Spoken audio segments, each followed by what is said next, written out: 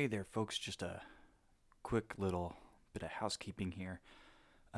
Jason and I recorded this episode on Easter Sunday, and subsequently the Chiefs, after we recorded, traded for Frank Clark from the Seattle Seahawks.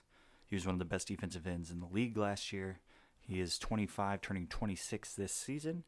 We gave up our first-round pick, number 29, our second-round pick that we acquired in the D Ford trade in 2020, and we moved up in this year's draft in the third round. We just swapped picks with the Seahawks there. Then we also signed Frank Clark to a 5-year, $104 million deal. Just had to state that, so it will change a little bit of what we were talking about in the episode. We do go pretty in-depth with players that we like, other scenarios for different teams and things like that, so it shouldn't affect it too much. Hope you enjoy the episode.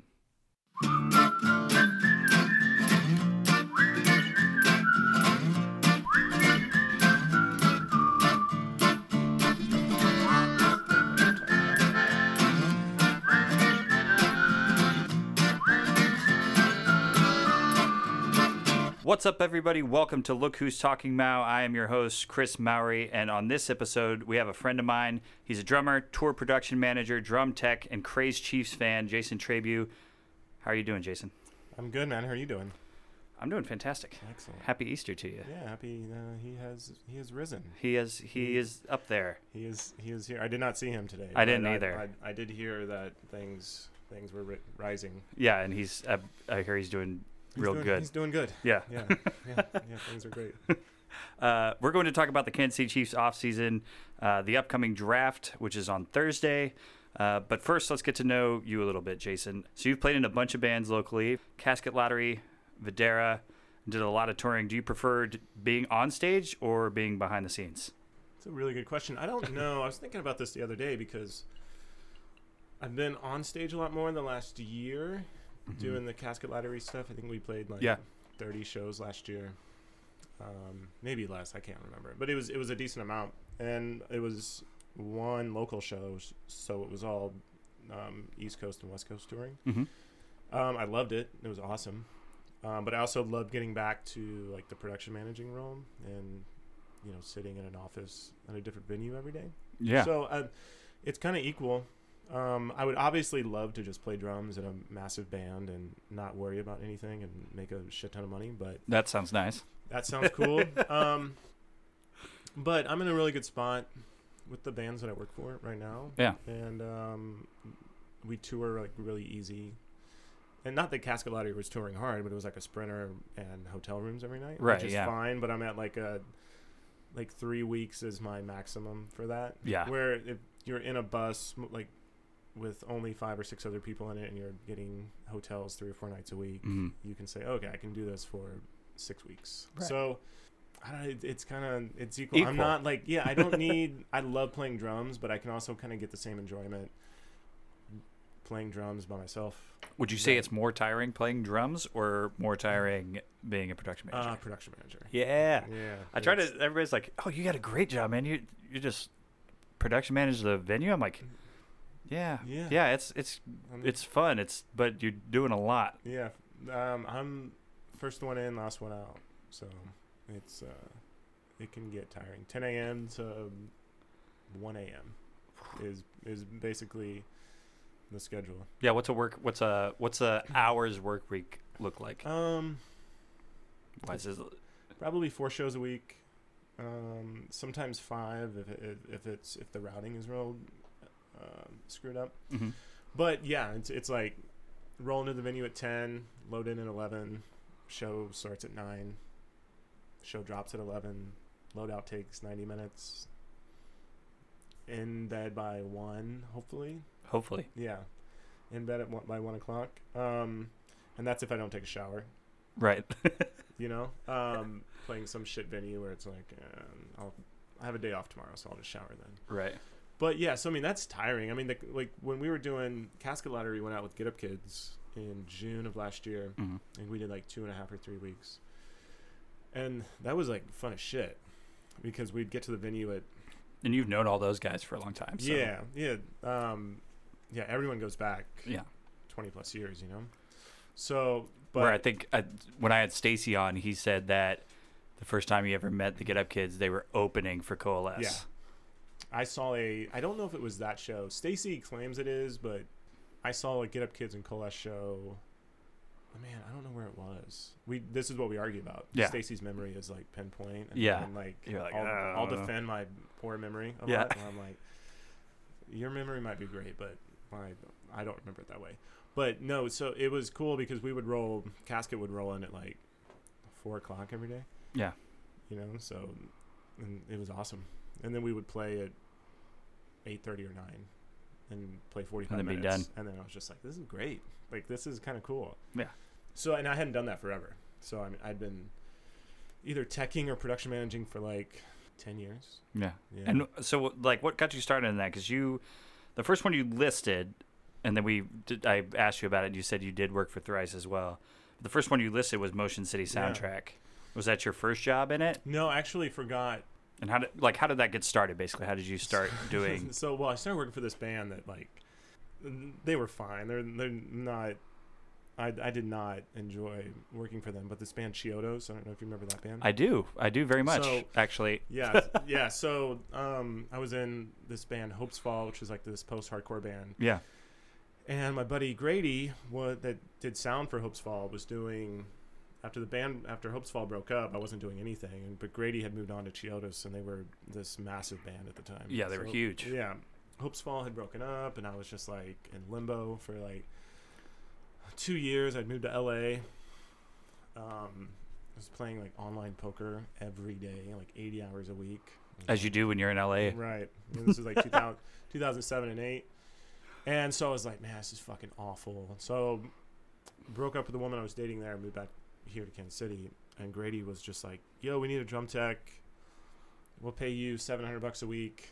And I was making I had no job. And I was like, okay, cool.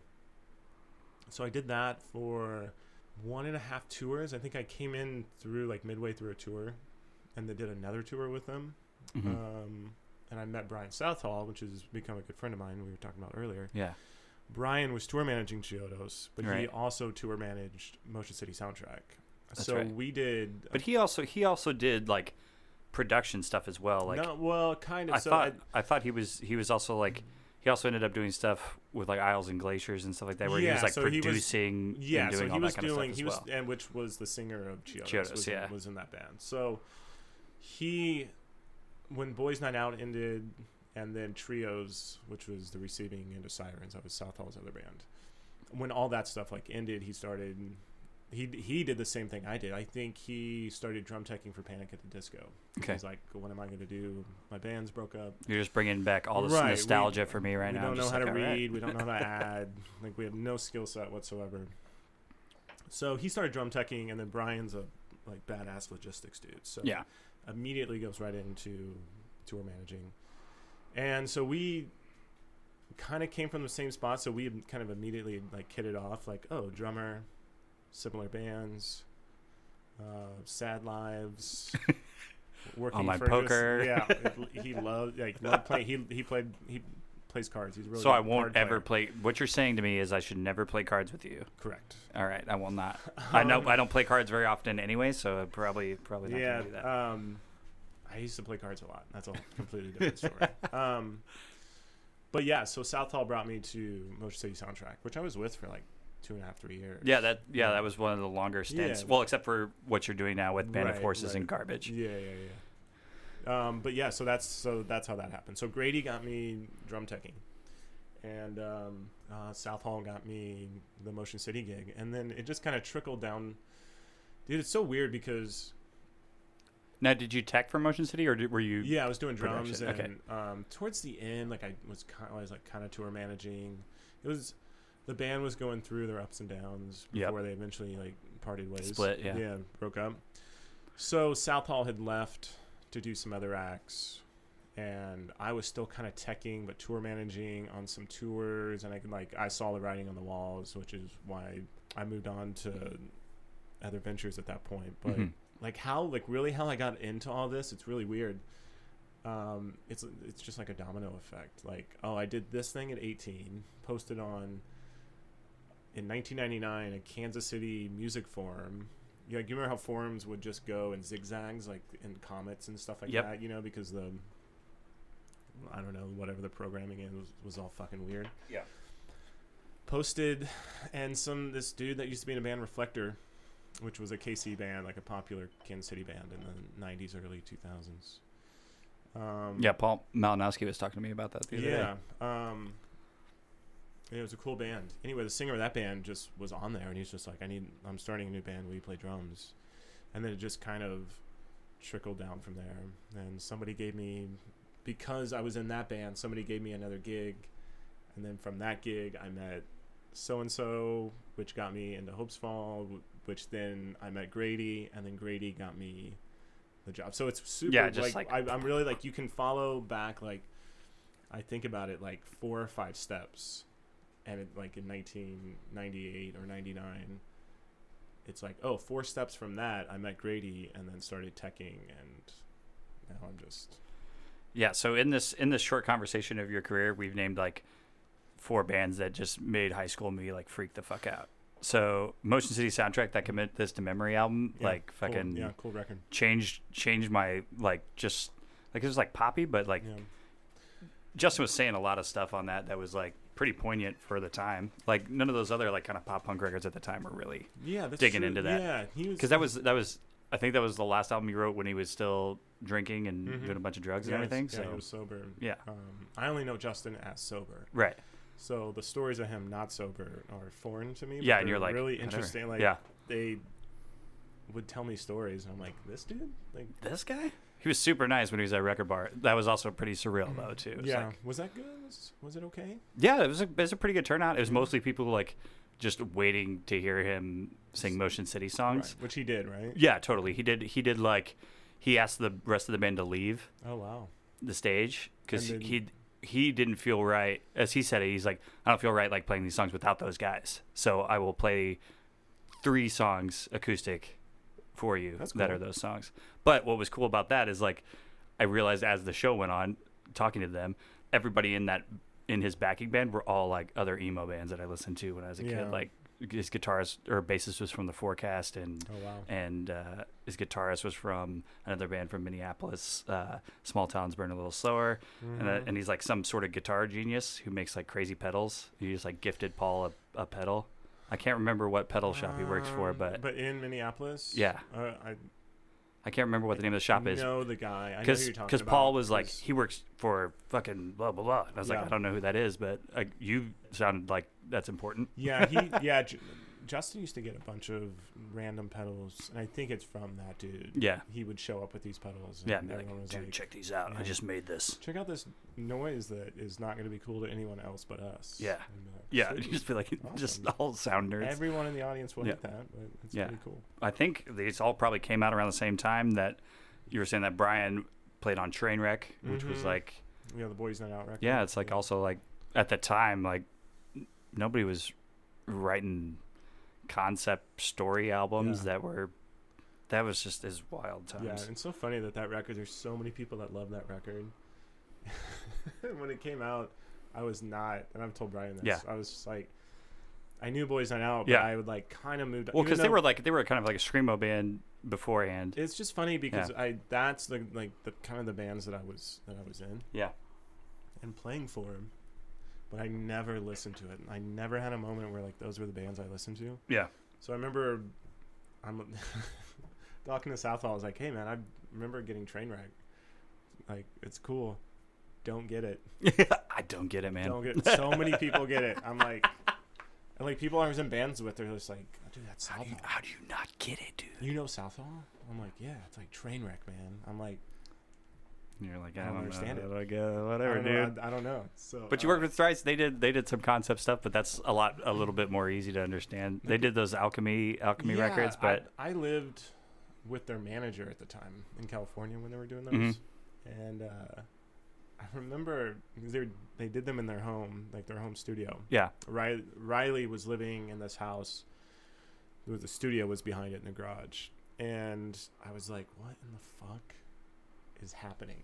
Like, okay, so we're recording the Fire EP. I'm like, are you? That's cool. And then they're like, so then the air, so we had the Air EP. And I remember talking to some of the other guys, and they were all super busy. So it was like, I'd go and visit and hang out or, do whatever. And it was like, okay, fill me in on what are you guys doing? What's happening? It's like, so we just worked on Water. I'm like, oh, did you? What the fuck are you guys doing? It came out, didn't really understand what was happening with it. I'm like, why didn't you just release 2 albums? Like, why are they all 4 different EPs? But then the vinyl for it came out, and they did the special vinyl for it was some of the coolest vinyl I've ever seen. It was like these 4. What's a normal vinyl? Is it 10 inches or 12? It's 12. Okay, so they did 10-inch vinyl. Yeah. So I was like, that's really cool. And then the Fire was obviously like red and orange. Water was blue and white. Yep. Wind, I think, was clear. And Earth was like brown, like all these different kind of browns. So I was like, that's really awesome. Yeah. And it makes sense too, because you're like, now I have like a visual representation of it. Yeah. So I had the record. I was like, okay, I'm gonna spend the weekend like really taking this in, and I did, and I was like, fuck, this is really cool. Like and I still think it's like it's a very interesting concept. Really rad. And it's some of the coolest shit that they've done, and I think that it's really undervalued in that for that band, like everything that band's done and all their records. I think that those 4 EPs, people give it its due, like its run, but I don't think they do like they should. I don't think they do it like they should. I think it's maybe because they don't. That may be the only thing that they really enjoy, like, because that's pretty much the only Thrice record that I like. Earth is pretty much the only one that I'm like, that's really rad, because it's like kind of a little bit folkier and kind of, but it goes with the theme of the album. And that last song where they have a mic in a box and they are just throwing dirt on the box, the sound is just getting quieter and quieter, is like, that is fucking really cool. That is like a really very cool idea. Whoever thought of that? I remember they did this one called Night Diving. This was the one that caught me. It's like instrumental and really like such a rad song, really cool vibe. And at one point when the song breaks down, it sounds exactly as if you jump into a pool and you can still hear the water. You can still hear the music, so it's all muffled. Yeah. And then when you come up, it's like you jump into the pool, it's all muffled, and it's coming up, right? And I was like, God, that's like, How did they do that? Really did they like put a mic in some sort of case and throw it in? You just use like some type of filter or something. Yeah, so it's just done in well, because that one was practical, so I didn't know if they. Yeah, that one's practical. Yeah, that one is like easy to. You can't just throw a live mic into a pool. You can't. I mean, you could. Man. But that was really cool, and I was like, man, you guys did a lot of really interesting things, and that's why the time I've spent with them, I've always tried to get them to play that song. The instrumental one. They're just like, no. It doesn't make sense for them. Yeah, but I just don't know another band that can do heavy shit as cool as they do. They do heavy shit for sure.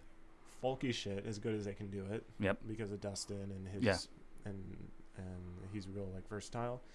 And then like the weird electronic stuff and more indie stuff, which is like really up Tepe's alley, and the weird off-time stuff, which is up Riley and Ed's alley. Yeah. Like they're all 4 bring something different, and I just don't know another band. I know I'm like kind of rambling about them, but that's fine. There's not another band where it's like you could play 15 songs that are heavy as fuck and it would be a cool set, or you could just strip it down and play 10 or 12 songs that are acoustic, and I could sit down and have coffee and enjoy it. Yep. And you could play 15 weird Radiohead songs. Yeah. Well, that was the thing too, is I just went and saw they just did a tour recently in town where it was Chon, Circus Survive, and then Thrice. Yeah. So I saw, there was another band too on there. I can't remember who it was. Was that Balancing Composure? It's Balancing. I've seen Balancing Composure, and I was like, So I saw Chon, which they were great.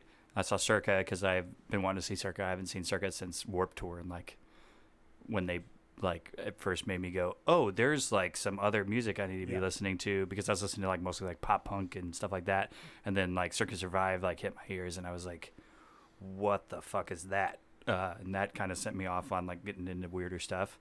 I remember I bought the Sound of Animals Fighting DVD just because I knew Craig from Chiodos was a singer in it, and Anthony was. But then because I bought that DVD, it made me spread out into finding out, like, listen to RX Bandits and all of that other stuff that all of those guys did.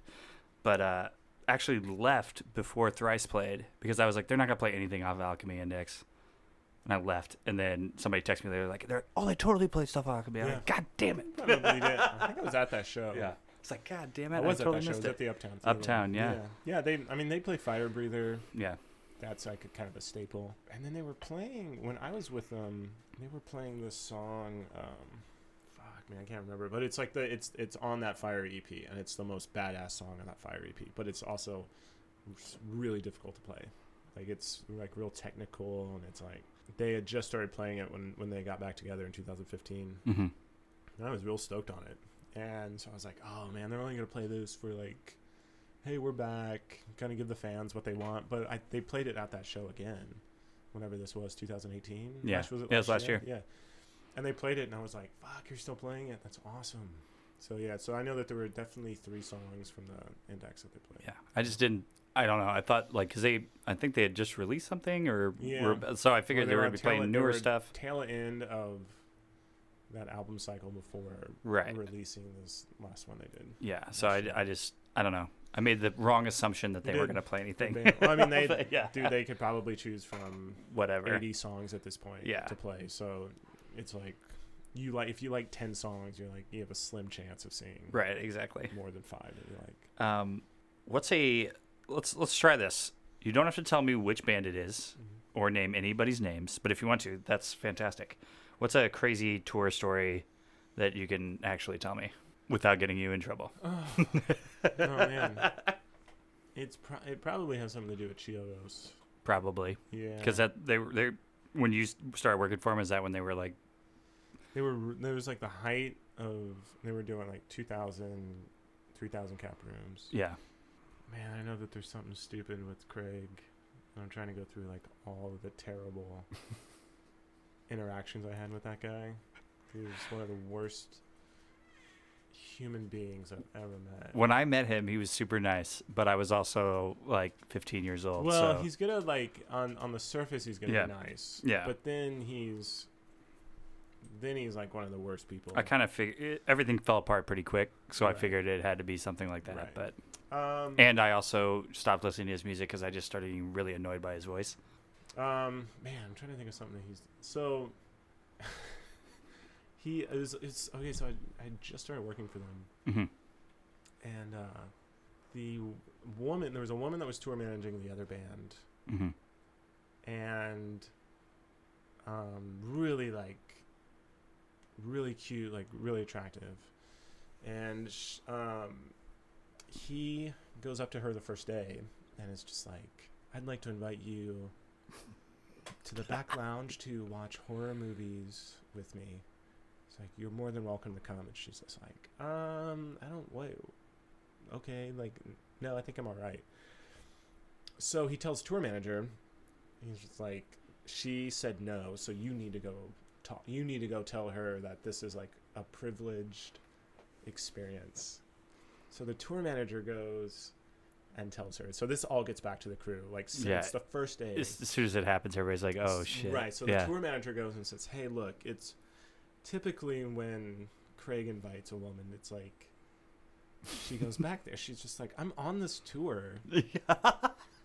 Typically when this happens. Yeah, typically when this happens, like, women go back there and they cuddle. Like, he wanted to cuddle. Like, that was a word that he used. He's like, I'd love to cuddle with you. Cuddle sash. Right. And it's like, dude, like, the tour started today, and and this is like a dude that thinks he's like, king shit or whatever. Yeah.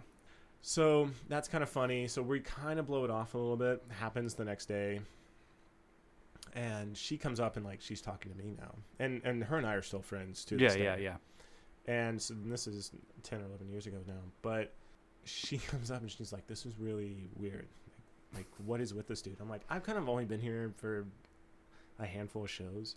I think the dude sucks. Like, I don't really know what's going on. So he walks up and he's like, hey, what are you guys doing? And we're just like, hey man, we're just kind of talking. And he's like, so have you decided to take me up on my offer? And she's like, I think I'm not going to. And he's like, and they would call him, there was another Jason that played guitar in the band, so they would call me J2. And, Okay. and he looks at her and he goes, "Fine, enjoy hanging out with J2," and then like storms off, and we're like, "What is happening here?" So we made up this whole thing through the rest of the tour where her and I became romantic, and we had started dating, and we were spending all of our free time together because I was drum teching, I had no responsibilities, Right. and I wasn't going to work for them after this. I was like, fuck these It dudes. doesn't matter. Yeah. So but watching his response to all of this, to me, like his drum tech that he thought was like hooking up with the woman that he wanted to cuddle with and watch Shorm, it was kind of amazing. Like to this day, like me and some other people that were on that tour like look back on it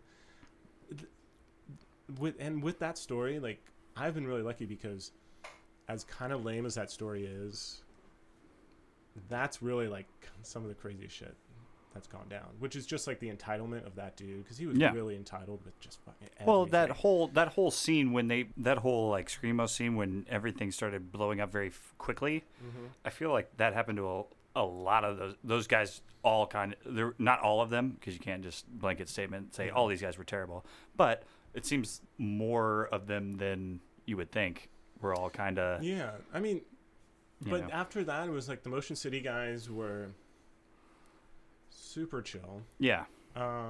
Jimmy Eat World guys, like some of the best, not only like a great band, but like just some of the best dudes that you're ever going to tour with. But they're not screamo guys. No, but I'm talking about like people that I've worked for. Like coming in from like Chiodos, like once I got out of the screamo world, which was like this huge, it was like cryptocurrency, it was like this boom. And then just like hit rock bottom. It hit rock bottom, but then it like sort of resurged and then fucking died again. Right. So I go to like, so all that weird shit happened with Craig, where I'm just like, is this like fucking, is this real? Is this going to be like the shit that I'm going to have to deal with? Because if it is, I'm just going to go do something else. But then I got with Motion City. I was with them for almost 3 years. Nothing crazy happened. Was that when they had switched drummers, or was that still the original drummer? Tony was still there. Tony, and then he left. Did he start doing comedy or something? Tony. So he, like, I saw him do like something with Garfunkel and Oates or something like that, and then I was like, oh shit, what the fuck? And then he had been on Doug Benson's show a bunch of times. He and Doug are friends. Jonah Ray. The comedian Jonah Ray, he and Tony are friends. Tony lives in LA, and that's what Tony wants to do. Tony wants to be in the comedy world. The comedy world. Like, doesn't want to do stand-up comedy, but he writes Star Wars songs now. Fuck yeah. And, Star Wars songs are great. Yeah. He does that. Did he do the Nerdist song that they did, where it was they just did a remix of the Star is Born song that was very funny. No, it wasn't him. Tony's got a Patreon where it's like, okay, give me $20 and I'll write you a song. Yeah. Like, it's called like Cloud City Soundtrack. Oh, that's fantastic. Yeah, he's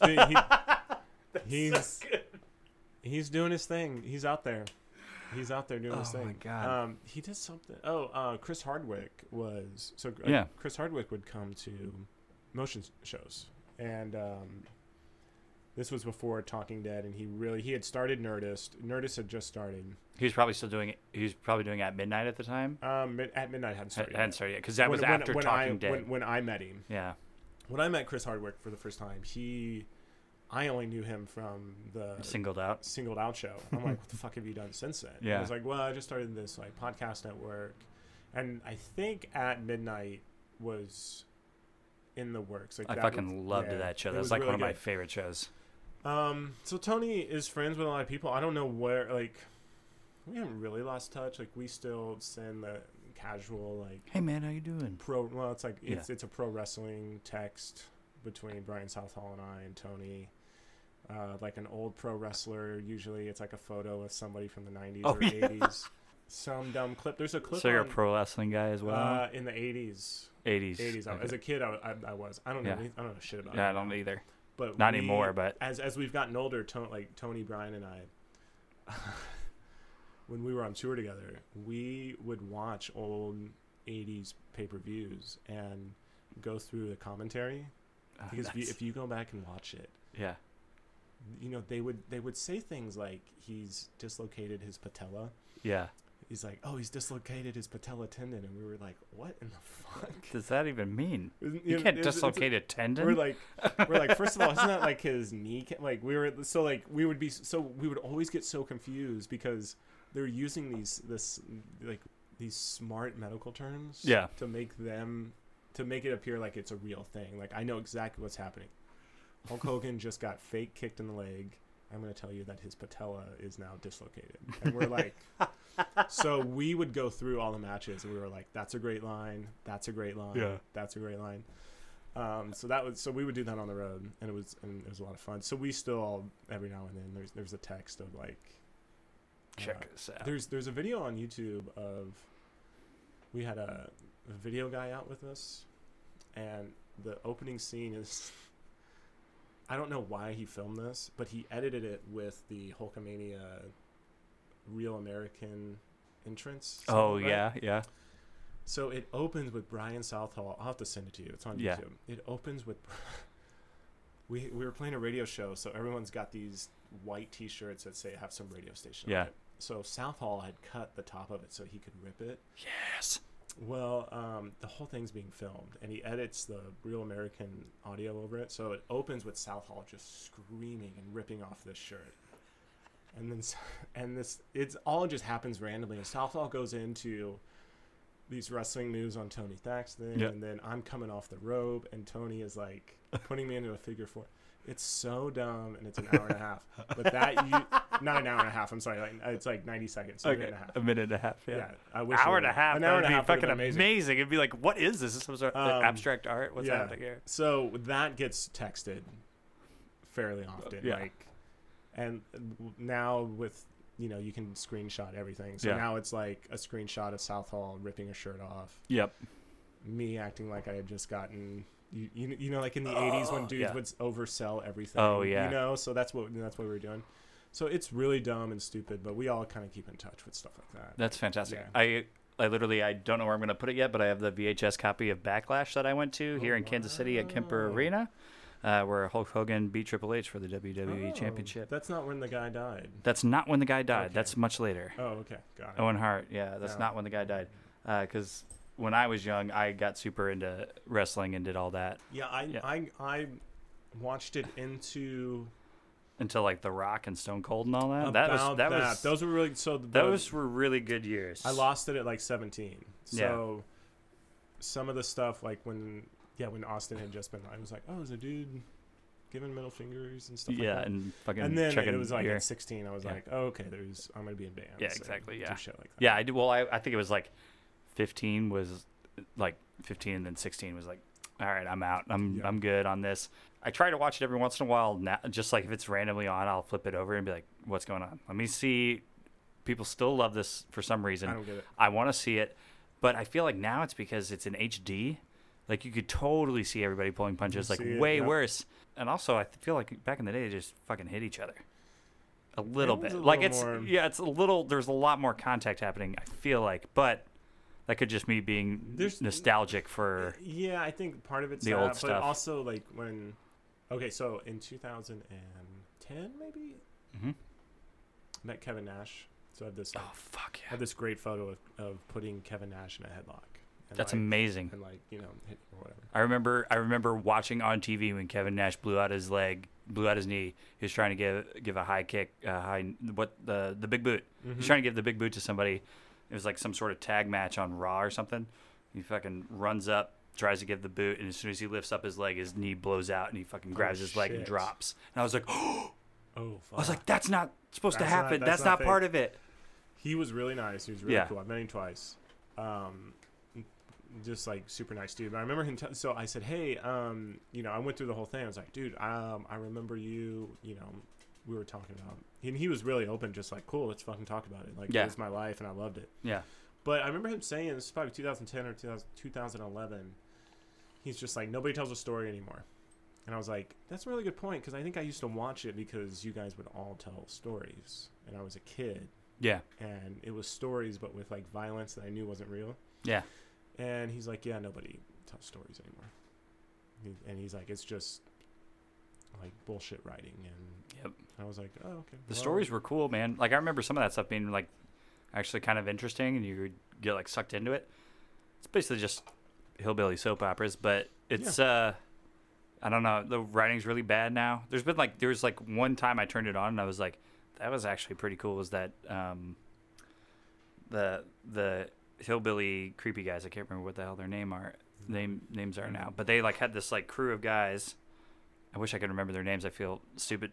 The people that listen to wrestling and listen to this are gonna be really mad at me. But he would do this sweet. His finisher is like he would like be standing in the back, and he has this giant beard and really long hair, and he would stand up against the ropes and bend all the way backwards and fucking like tarantula walk towards you, and then fucking grab you and fucking spinning DDT you. It's weird. It looked fucking incredibly intense and actually looked real. And I was like, no, that was tight, because it's like that kind of weird stuff is what kind of what made like wrestling cool. Like all those really weird characters that were like that would be like the bad guy. I always love those guys. I think McMahon is I mean he's a genius business guy, but I think like also why, because I lost it. I was like 7 to 10. Yeah. I watched it in the 80s, and then started playing like a shit ton of sports and baseball. Yeah. And got into sports, so I didn't really watch a lot of wrestling. And then I think it like in 93, 94, I was like, oh, okay, like what's going on? Is this still a thing? But he started like introducing in like more sexual, like with the women, all the female wrestlers. Yep. And I'm like 12 or 13, and I'm like, oh, I better tune in. Yeah, better tune into that. Month. Better tune into this. To the pay-per-view, because I had a friend that would get all of them. Yeah. And I'm like, I better just tune into that, because her shirt might get ripped off. So I'm like this stupid, I gotta watch it. Idiot, It was all 14-year-old kid, It was all that for a while. Now female wrestling's huge now. Like it is. They had before WrestleMania. I think it was 2 or 3 pay-per-views before that. It was an all-female card. Yeah, dude, it's wild. ESPN covered the WrestleMania thing. Yeah. And I was watching ESPN, and it was like, was it a women's match that was the main event? Yes. Yeah, and I was like, so like women's first time at WrestleMania. And I was like, oh shit, that's what's going on over there. Yeah, cool. Like they completely like made it like actual like wrestling, and not like this girl has really big boobs and this girl has really long legs. Let's make them fight. Yeah, let's make them fight. And no, it's not that anymore. I accidentally ripped her shirt off. Whoops. But that's what it was in the 90s. Yeah, oh, totally. When I was like 13 or 14. Yeah. Like, oh, that's sweet. But you got to think, too, like back in the day, it was Miss Elizabeth, and there wasn't really like that. It wasn't sexualized. Yeah, I know. She gone. I know. I just watched, have you been seeing this behind the Dark Side of the Ring on Vice? So Jason Eisner, who directed Hobo with a Shotgun. I've not seen that either. It's a to me, it's the best like grindhouse movie ever made, but it was made probably like 6 years ago. Okay. So it's like super just wild gore and ridiculous. So it's starring a movie Rutger and not Hauer. Yeah. It's not like a documentary. No, not at all. So he directed. I thought it was like Vice. I thought it was like a Vice. Yeah. So he directed Hobo with a Shotgun. Got it. But now he's directing this Vice doc about wrestling, and it's Dark Side of the Ring, and like all these wrestlers are gonna be like, this is amazing, because they're doing like recreations of stuff and like. Oh, interesting. What are those? The reenactments. So they get guys that I was watching the one about Macho Man before I fell asleep, and it was sort of about him and Miss Elizabeth, and like how that relationship got really weird. Like they were actually, Yeah, they were like together. They were actually married. Yeah. Oh, wow. They were married. They were married before, and then on the show became married. Like we're married live on one of the shows. Why not? For fake, but inside a ring, exactly. Yeah, that's great. And giving a ring inside a ring. But yeah, it was just all about that, and like they were talking to Hulk Hogan's ex-wife and all that. It was really fascinating stuff. Watch Dark Side of the Ring if you can. It's super cool. I love how people were like surprised of all the like terrible things that went on in pro wrestling. Dude, I remember like all these films, or like NBC or ABC would do these in like the mid to late 90s. I mean, I remember being like 12 and you're like, cool, like I understand what steroids are, and I understand that these dudes do it, and I know what drugs are. Yeah. And this seems like a crazy life. Yeah. And even more so now, like when you hear The Rock give an interview saying how like, yeah, you're on the road 300 days a year. I'm like, oh, I know a lot of guys in the music business like that. Yeah, and you're like, alcoholics. And yeah, drug you're not doing drug good. addicts, Yeah, and it makes sense. Like, yeah, but you're like a live stage performer that specializes in combat. It's like fucking crazy. Oh, so you're gonna do drugs, but you're also gonna you need to stay in shape. Yeah, I met Eddie Guerrero a month before he died at the Cracker Barrel by the airport. Oh wow. I worked there at the time, and he came in, and I was like, "Oh my god, that's Eddie Guerrero!" Lost my mind for a second. I'm like, totally did the thing you're not supposed to do when you work at a place that's customer service. Yeah, it was just like, "Oh, Eddie, hi." Was he nice? Yeah, super nice, cool. amazing. And then, like, I think a month or two later, he was dead. Wow. I was like, God damn. And I don't think what I find really weird is like nobody will talk about the Chris Benoit thing because it's like super gruesome and nasty. There was a lot of really bad stuff that happened in that time period. Yeah, so I was not watching it when I knew Chris Benoit from, because he had been around for, he was WCW, like the early 90s. So like he was wrestling when I was like 12. Yeah, and I was like, oh, okay, I knew the name. And then all that shit happened, and it was national news story, because it's like, this is insane. This is so wild. But like, I don't want to say like I wasn't shocked, because like you should be shocked. Yeah.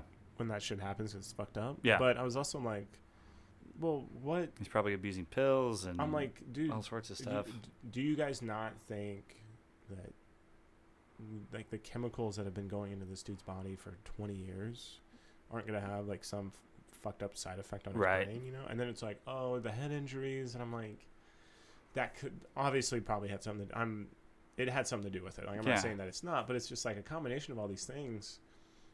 It's like with anything, it's like I just thought that whole thing was weird, because like and obviously the WWF or whatever WWE now, because they can't take it because World of Wildlife Federation, because of the fucking animals that we gotta save, whatever the hell it is. I would have fought that. I would have fought that shit. If I were the WWF was saying that, or the World Wildlife Federation was saying that donations that were supposed to be going to the World Wildlife Fund were going to the World Wrestling Federation, and that to me, if that's actually happening, how dumb are you? Yeah. To be sending it to that. Right. That like, come on, man. Whatever. Yeah. Anyway, I would have fought that shit. Yeah. I'm like, you ain't getting it. Wow. You ain't getting it. McMahon's got enough money. Who cares? Yeah. He's like, matter. Whatever. Yeah. It's probably better for him. It was anyway. Good. It was good for his image. Yeah. He needed actually probably at the his time. His image is terrible. He's like, this is great because Benoit kills his family. Everyone's dying at like 50. Dude, John Oliver just did a thing on Last Week Tonight about it. I saw something about that. He was like talking shit. He was like, they need, because he still hires all those guys as independent contractors, but like, who was it? Man, I just saw. I think it might have popped up on like a Joe Rogan podcast. Oh yeah, he had an athlete or a fighter on there or something, and they were touching on that. Yeah, and they were like, and I thought what little I know about it, I thought their points were good, and they were like, unionize, like other sports, or fucking pay for your shit. Yeah, like those are the two options. Yeah. Oh, it was I'm terrible with UFC names, or what? So I'm not even gonna try. But he had a UFC guy on. It might have been Herb Dean, because he just did a podcast with the referee. Dean, yeah. And I listen to Rogan a lot, where I'm just doing. He's I'm amazing. Working. Yeah, it's a great podcast. Doing shit around the apartment. I'm not that good. I'm trying to be good, but I'm not going to be that good for a long time. I'm also not a comic, so I don't have the off the head. Well, he just has Rogan's so good because of his conversations. Yeah, like, he can hold fucking conversations with anyone, and it's entertaining. I can put it on and be like, I don't know who the fuck. The only one I couldn't watch was the Tom DeLonge one, because it got so awkward. That one was crazy. Because he's just obviously just going. So, what? Where are you getting this information, dude? A buddy of mine who I've known for a while, good freaking dude.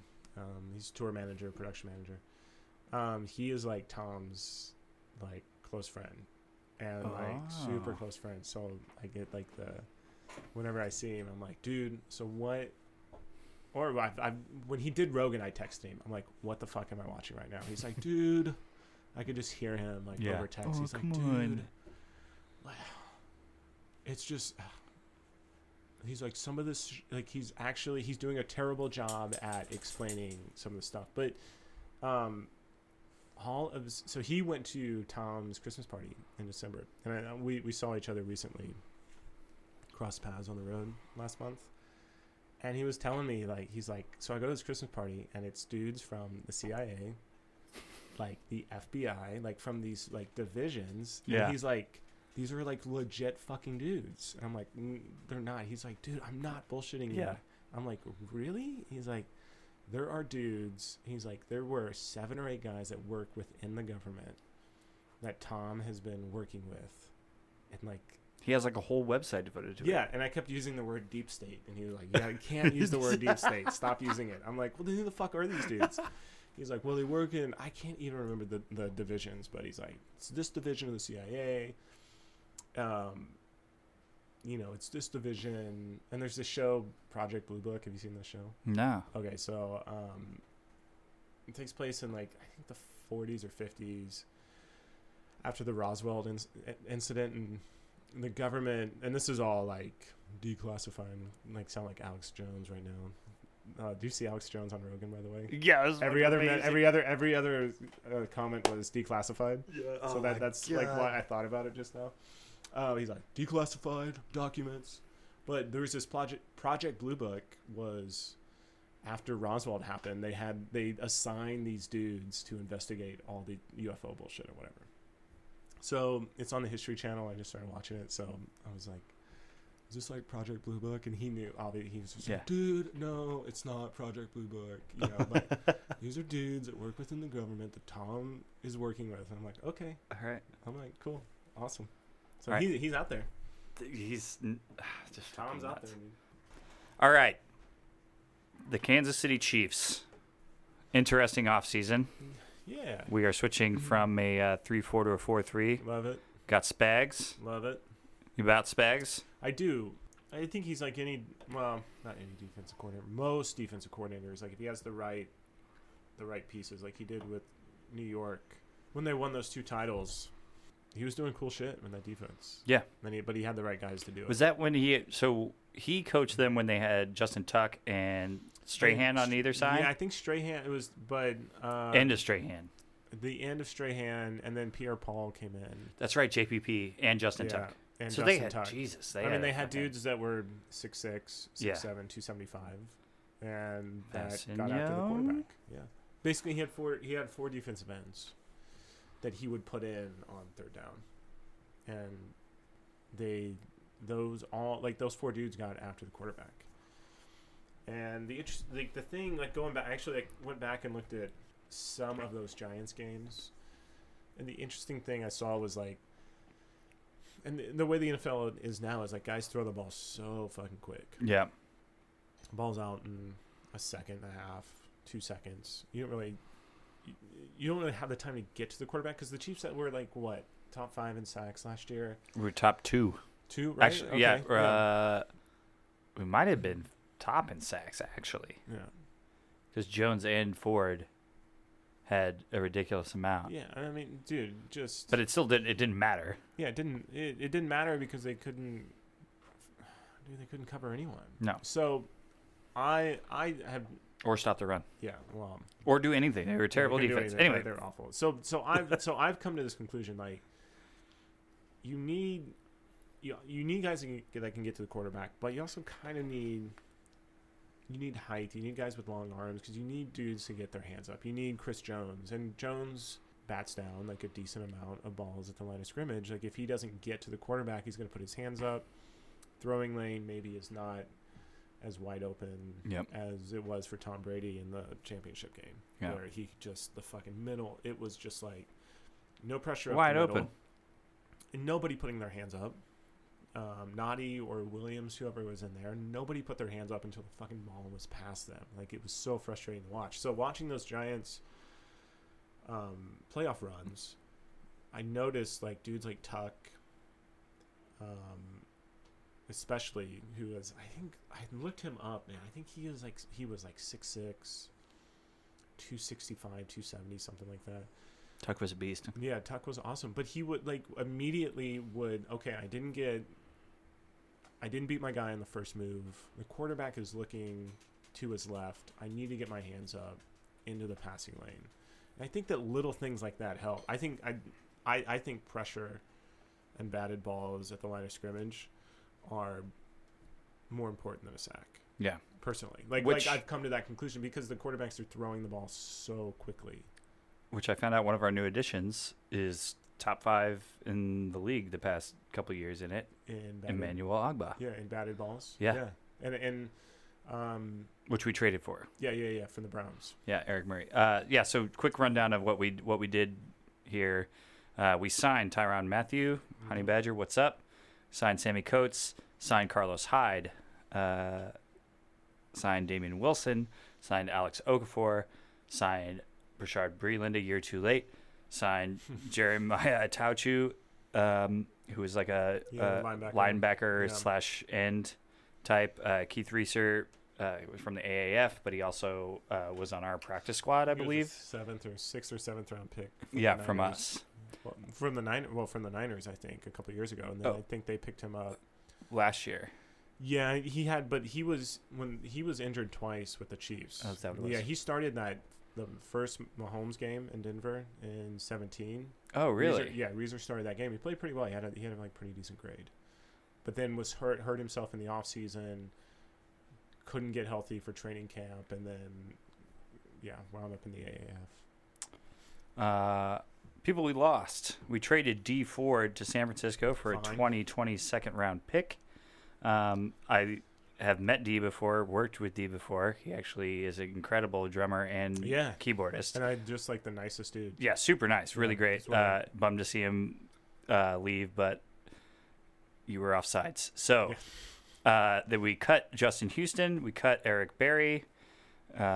Mitch Morse signed with the Bills. Steven Nelson, thank God, signed with the Pittsburgh Steelers. You can't stop a pass from getting there if you're never looking for the ball. And then threw a little bit of shade. Yeah, he threw shade. It's like, dude, but you're garbage. You're a trash corner. It's just like you should play in the European Football League in 2004. All right, so something I want to kind of do here before we get into this draft situation. There are a bunch of players that are still available either via trade, because there's some rumors going around, or in free agency that I think we may either pick up after.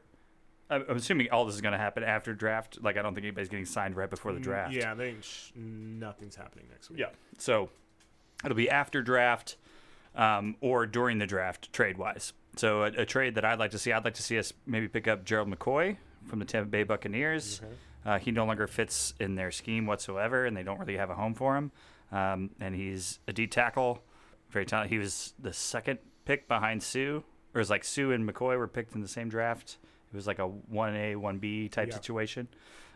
Older guy, but were they the same he's a draft? vet. I thought McCoy was I think they're the same draft. Really? I'm pretty sure. A year or two Ziggy Ansah is still a free agent. Yeah, that's interesting to me. I mean, he's a 4-3 dude. Yep. Yeah. I just don't think there's enough good tape on him. And he's coming off an injury, so people are waiting on that. So it's what's going on there? Jamie Collins, outside linebacker / middle linebacker. He's versatile. He's a vet who can be productive at a linebacker position. I would like that. I would like vets that are productive. Zach Brown, middle linebacker he played for Washington last year, was playing at a Pro Bowl level before he got hurt. And for some reason, he's a free agent right now, and no one has picked him up at all.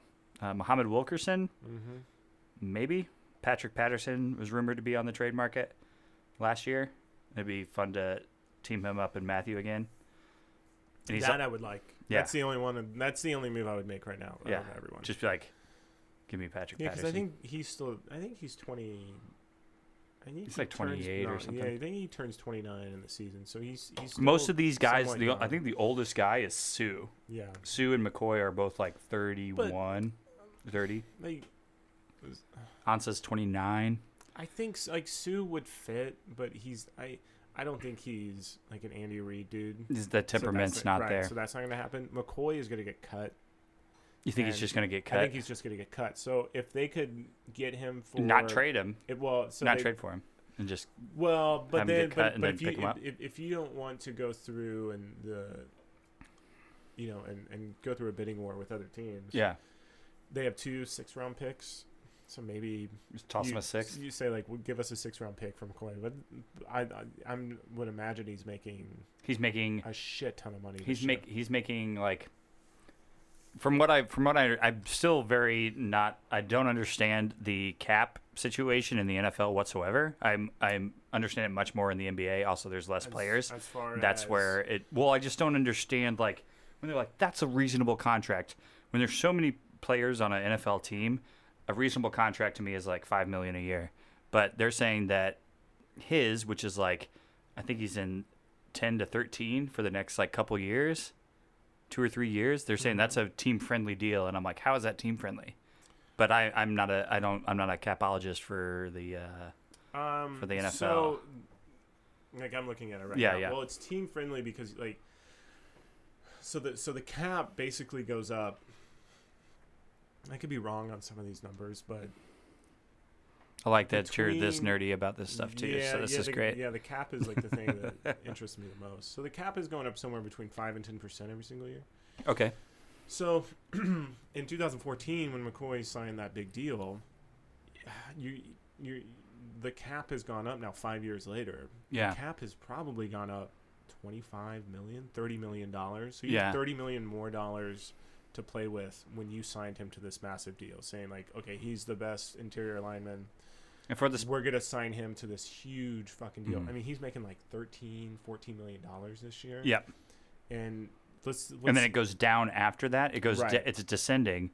I remember that. Right. So which that makes it team friendly. But if let's say he's a top, but it's also, he also has a roster bonus.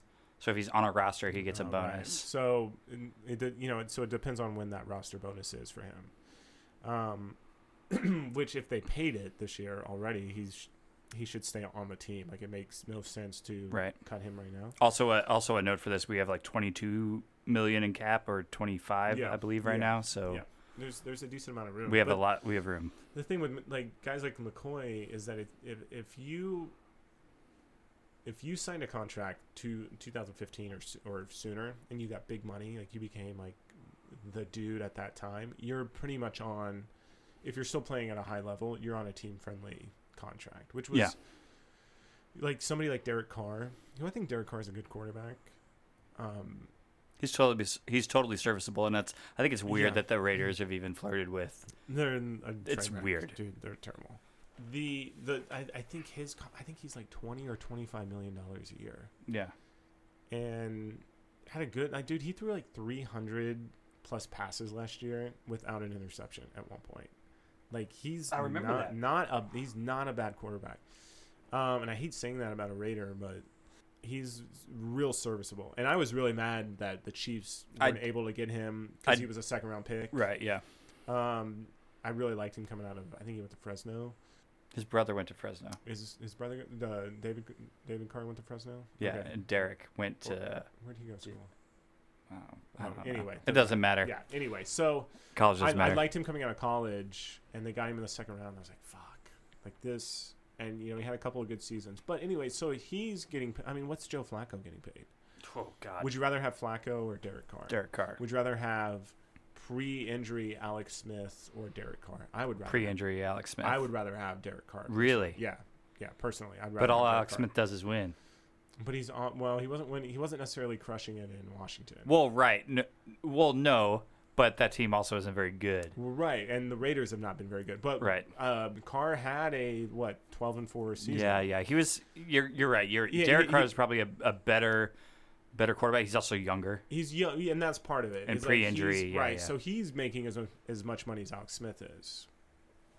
And even when Alex Smith signed that deal, everyone was like, "It's a lot of money for a 34-year-old dude." But he also just had the best season of his career. Yeah, he did. 2 back-to-back. Like he just got better. I don't think people were like scoffing at the money because it's like, oh well, dudes are making 30 and they're gonna make 35 million in the next couple of years, like per year for a quarterback. So if you can get him for 22, 23, you can fuck around with $12 million more to put it somewhere else, and it might work out. But Smith also has to be in the right system. Yeah, and Carr as well. Patrick Mahomes needs to be in the right system. Right, and I do want to say, because it's all going to be different now because Patrick Mahomes is amazing. The greatest thing ever. Yeah, but when Alex Smith was here, and people kept being like, "We just need a different quarterback," I'm like, "Who the hell are you going to get? Right. Who? No, he was who are you going to get? Like, who?" He was perfect for what they needed. I loved Alex Smith, and I was like really hoping for great things for him, and I felt really, really bad when he got hurt. I do feel, and I think maybe I'm a little like distorted on Derek Carr, because Derek Carr is the only quarterback that has come out of since, let's see, Smith got here in 2013. Andrew Luck was 2012, right? I think he was the 2012 draft. Smith came here the next year. That sounds right. They take Eric Fisher. So I mean, who has come out quarterback wise? Jameis Winston. Yeah. Didn't want him. Nope. Russell. No, well, Wilson was 12, right? I think. Yeah. There was dumb Kansas City fans calling into like 6'10" and 8'10" saying, "Let's let Chase Daniels start." And it's like, fun. no, you're dumb. Chase Daniels a fine backup. One of the greatest careers ever in football. Just get paid to just sit. Dude has made $30+ million and he started 4 games. That's how to do it, man. Amazing. That's how you. No CTE. He's gonna be gold. No pressure to win. None. And he's made 30, and he's going to be a really good either analyst or coach. Yeah, because he's been under some great coaches. Sean Payton. Great quarterbacks. Andy Reid. Yep. Frank Reich. And now Nagy in Chicago. Oh, that's right. He's in Chicago now. Yeah. But so so with the whole cap thing, it's like McCoy is cap friendly. They could trade for him, whatever. Like I don't think he's worth $13 million. $14 million. I don't either, but if you're giving up like a 6th or a 7th round pick, like it doesn't matter. But I think wait till he gets cut and then pick him up for cheaper. You could do that, but I also he doesn't have. I don't think he has any dead cap, so they could just. I would imagine the roster bonus is not until June for him. Yeah. Man, I'm kind of like. I always liked Gerald when he was. I liked it. I thought he was. I thought he was cool. A badass. I mean, he's playing for the Bucks. Nobody gives a fuck. Yeah. I just think at this point, all this team needs to do, the Chiefs, is like if you can and like also build through the draft, is just stack vets that like just want to win. And they're gonna play hard and be leaders on the team and teach the younger guys that you're drafting how to play. I don't know if so. My problem with D tackles is that we also have 2 great ones. Right? We have one great one. I want Jones is gonna move all over the right. This is like the way. This is what I want. I want. Was it Okafor or Okafor? Alex Okafor. Yeah, he probably needs to come off on 3rd down. Like I don't think he's good enough to rush the passer. So I think it's Jones slipping to the outside. I think you could put Hitchens. Now bear with me on this one. But if you go back and watch Hitchens tape, and watch him blitz, he barely got a chance to blitz this year. They put him in coverage so often, and that wasn't his strong point. He was our leading tackler too. Right, but he never really had a chance to blitz. Like Sutton didn't let him do that because Sutton's system was like you're the middle linebacker, you're the quarterback of the defense, and Johnson so you never saw Derek Johnson really blitzing, and there's a couple times he did. Obviously, the playoff game against Tennessee where he fucking. I would have picked up Johnson again last year. I just think he was done. Well, yeah, I was just as like, hey, come sign it, just ride it out and retire as a Chief. But Hitchens kind of got to the quarterback a little bit in Dallas, and they were playing a 4-3, so it allowed him to dip outside on 3rd downs and have a little bit more speed on the outside as compared to like a defensive end that's 280 pounds trying to rush the quarterback. Yep. I think that's interesting, and I hope that Spags kind of adds that to the new system that he's doing, is kind of realizing that Hitchens is a little bit more than just some 3-4 Mike linebacker that is kind of terrible in coverage and did not tackle very well last year. It's weird that he had like 135 tackles and probably missed like 25. I think it was awful. But we're going to put that on record right now. I think he's going to blitz more this year. Oh, yeah. And I think Hitchens is going to have 4.5 sacks. That's sirens on our end, by the way, so don't worry about that if you're driving and listening to this. Oh, yeah. So we have 4 more players that I have here that are still free agents that seem like serviceable players that I would toss very little money at, but be like, hey, come play for us, come try to win a championship. Morris Claiborne, cornerback, played for the Jets, and then was drafted by Dallas. Yep. He also played with Tyrann Mathieu at LSU. Mm-hmm. Trey Boston. I like Trey Boston. I don't know why he's a free agent. Well, because people aren't trying to give him multiple years. They're trying to make him do a 1 year again, and he's like, I've done that twice. I've done that for 2 years straight. Give me multiple. I say if we don't get a safety in this draft, which we might. If we don't, we might. I think he may be a fallback. Glover Quinn, also older guy, but he's a vet who's very talented. Who's very good. Wasn't he here in? I don't think so. He's been in the Lions for a long time. Yeah, he has. He was like a captain there. I'm thinking of Quentin Demps. You are thinking Quentin Demps, yeah. No. Sorry. Yeah, Glover Quinn was very good. He's just a vet. Yeah. I just feel like if you're close enough to a championship, I want vets that are there that are going to work really hard, know how to play the game, are going to try to get it. Also, this doesn't even fit anymore, and there's no reason to have him on this team except that he's from Kansas City. But I would like to sign Shane Ray. He has a Kansas City Chiefs tattoo on his arm and played for the Denver Broncos. He will not be here next year, but I would not mind it. 1 year, $5 million. Less than that. Way less than that. Okay, 2.5. Yeah. I don't see him getting like any type of money, but he's had a weird career. He has. Well, because they were like, well, maybe we'll start blitzing him up the middle, but then they have Vaughn Miller and Chubb. Vance Joseph was a turd. Yeah. I still think Shane Ray's probably still a pretty good player. So if you can get him on the cheap, he's from Kansas City. He'll play his ass off for Kansas City.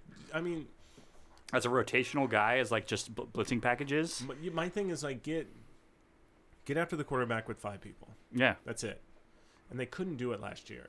If you look at a lot of D Ford sacks from last year, it wasn't just 4 guys blitzing and Ford beating his man or there's a really I think it Ford Chiefs. Ford has an incredible dip. He has a great dip, and not to take away from that, they can't stop it because people can't stop it.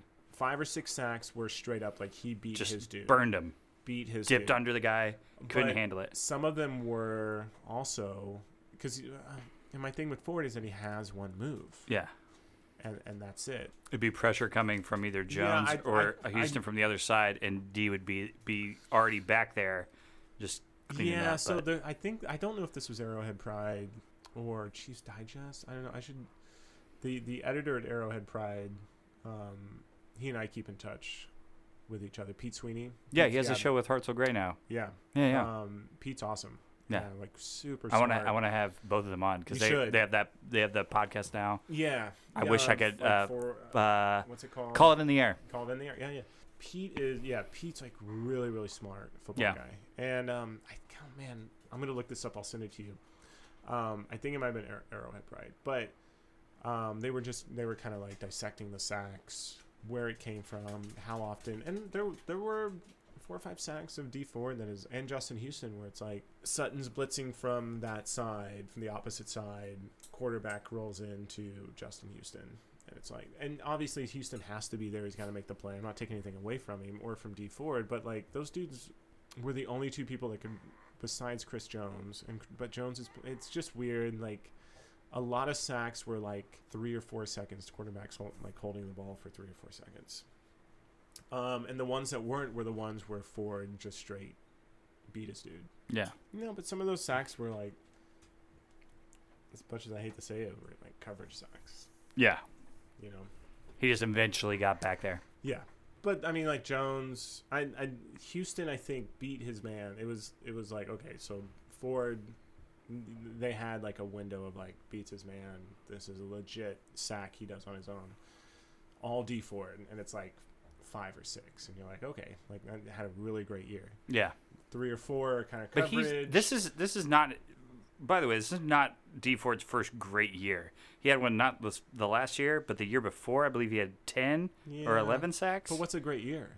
I think double-digit sacks is a great year. As a pass rusher? I had 13 as my benchmark. Oh, that's your benchmark? That's my benchmark for a great year. Yeah. Okay. Like if you're gonna have a great year, you need to have 13 sacks. Okay. That's mine. That's your personal benchmark. I think double-digit sacks, you're doing something right. But you are doing something. You're doing something good. But it was just interesting where I was reading that article and I was like, okay, so some of it was scheme, like Bob Sutton guessed right. Some of it was just that guy beating his guy, and some of it was the secondary doing their job. Like it might not have been it might not be the scheme. It might just be. Or the quarterback. Like there's, they also took into account. It was a really cool article. They also took into account like who's playing quarterback, right? So if you're playing, Johnny Manziel in Cleveland and it's his 3rd start, he's going to make some really great plays, but he's also going to hold the ball really long, and you're going to get 3 sacks in that game, and it's kind of inflated because he's running around for 7 seconds trying to make a play, and he runs right into Justin Houston, and you're like, okay, that's not. He's running around and like he probably missed a wide open dude anyway. So there's like all these factors go into it. So that's why when we were talking about earlier, the sacks didn't mean shit. Nothing. It meant absolutely nothing. Obviously, because we had one of the worst defenses in the league, terrible. and we were never, top in sacks. It always seemed like there was never a sack when you were like, this is 3rd down and 8. I need you to get after Tom Brady. I need you to get after Tom Brady. Go get him. Go get him. Nobody would do it. No, because I mean, part of it is Belichick is a genius. Yeah, but he knew. He knew what we were doing. Yeah, he knew Houston, and they just knew what Sutton was doing. I will say this: we beat that team. There was 2 or 3 calls in that game. Yeah, there's a couple catches that are questionable. Yep. But everything. If D Ford isn't 2 inches offsides or however far he was offsides, the game's over. Yeah, he didn't even, and his offsides had nothing to do with the play. Like he didn't get back there to cause trouble. Yeah. Like it was the play and they threw a pick. Everything had to go right for the Patriots to win. Yeah. This is one of the most frustrating, intense games I have ever watched. Like just being incredibly excited, incredibly low, incredibly excited. I don't think it was as bad as the Colts. The Colts game where we were up? No, the Colts game where we were up, by like 30, and then we lost. Well, we were up 28. 28, yeah. When it got to when no one would cover Ty Hilton, and you're like, "What the fuck? Just cover him." when the Colts scored that first touchdown in the second half, I was with DJ watching the game, and we both were like, "This isn't right. Like this is fucked up. Like this isn't right." And then it just kept happening, and we were just like, "This is not right." The Colts, is it 95? Was it 94 season and 95 or 95, 96? Lynn Elliott. Yeah. That was the one that like fucked me up as a sports fan. Yeah, the first so I just got this memorabilia football from my uncle today because he basically unboxed all of this Chiefs memorabilia he's had for years that's just been in his basement, and he gave it to me. I grabbed the 94 Chiefs one. That's first awesome. Name I read off of it was Lynn Elliott, and I was like, God damn it. Fuck. Why? I think he sells insurance now. I looked him up a couple of years ago. I think he's an insurance salesman or something. He would. Yeah, he would be a fucking asshole. But yeah, I mean, Trey Boston's the only dude I want on that list. Trey Boston? Yeah. I think Veach's done a good job. and bringing in like a different vibe on defense. Yep. Because that's what they needed. Like, I like Hitchens in a 4-3. I didn't like him in a 3-4. Didn't like the signing. I'm like, we played 3-4. Like, what the fuck are they doing? Yeah. But I like it now. I'm like, okay, cool. Yeah. I didn't like the Speaks draft pick, but I like it now. Because he's going to put his hand in the dirt. I also think he needs to lose a little weight. I mean, maybe. He just seemed like for an outside linebacker. For an outside linebacker, he did, yeah, but for a defensive end, he's all right. He looks okay. Yeah. So, but he does need to just tight. Just tighter. We don't want to say lose weight. I don't want to say just lose weight. Tighter. Just tighten. Tight. Okay. So let's get into the draft here, because this is the big meaty portion of the podcast. And we do apologize if you were listening to this to listen to us talk about music and stuff, which we did already. But now we're going to get really nerdy. These are 5 players we are not going to get, but I really like. Quinnen Williams. It's fucking amazing. Not happening. It's not going to happen. We're not going to trade with the Jets to get all the way up to 3. If for some this might actually be possible now from some of the stuff I've been reading, but Montez Sweat, if for some reason he falls because of his heart condition, I've read that. He's fucking amazing. I don't think he will. I don't think he will either. I think it's a long shot. This guy definitely not falling. Josh Allen, he's amazing. Dude. The fact that he is an incredible pass rusher and is really great in coverage. Mm-hmm. When does that ever happen for an outside guy? Like and also we don't need an outside linebacker that can blitz. Right. But I just love Josh Allen. I also like Christian Wilkins from Clemson. We're definitely not going to get him. And Jonah Williams from Alabama. He's a tackle / guard / whatever. I don't know much about him. He can do whatever you want him to do as an offensive lineman. He's kind of a swing. He's a swing. He can do anything, and people are like, why would you not? If you're looking at offensive linemen, why would you not take him? But I like him. Yeah, I like Allen. Allen's not, and Quinnen Williams is. Williams is physically probably the most gifted. Yeah. Dude that I've seen in there. I like Sean Gary from Michigan. You like Rashawn? He's falling. Oh, dude. He's falling. That is the dude. I mean, I saw. Let's see and like all the draft boards, he's been falling. He has been falling because people, because maybe he interviewed bad at some of the stuff. But it's the old like what's his motor? Yeah. Does he care about football? But he's huge. It's fucking dude. That dude in a 4.3 is, and he's coming from a school with a pro coach. Yep. That I think the transition is going to be less difficult for him because he's coming from Harbaugh. Khaki slacks Harbaugh. Yeah. Walmart fucking buying khaki Harbaugh. He's fucking screaming at everybody, playing for the fucking Colts and Steelers. I have the same vibe on Gary that I had on Justin Houston. Which I was saying earlier in that draft, I'm talking about our buddy DJ. I was like, dude, fucking Justin Houston's the dude. He drops because of the weed. I'm like, if they don't get him in the second round, they're fucking nuts. And the fact that they got him in the third round, I was like, oh my god, like this is like perfect. So I have that same vibe on him. On Rashawn Gary. Yeah, like But it seems like he's gonna go. He's going top 10. Like they're saying that he's dropping. I mean, he's dropping from early pre-draft boards where he was a top 3 pick. It was Williams it was Bosa, Williams, Gary, and now the Kyler Murray thing has come in, and now it's like.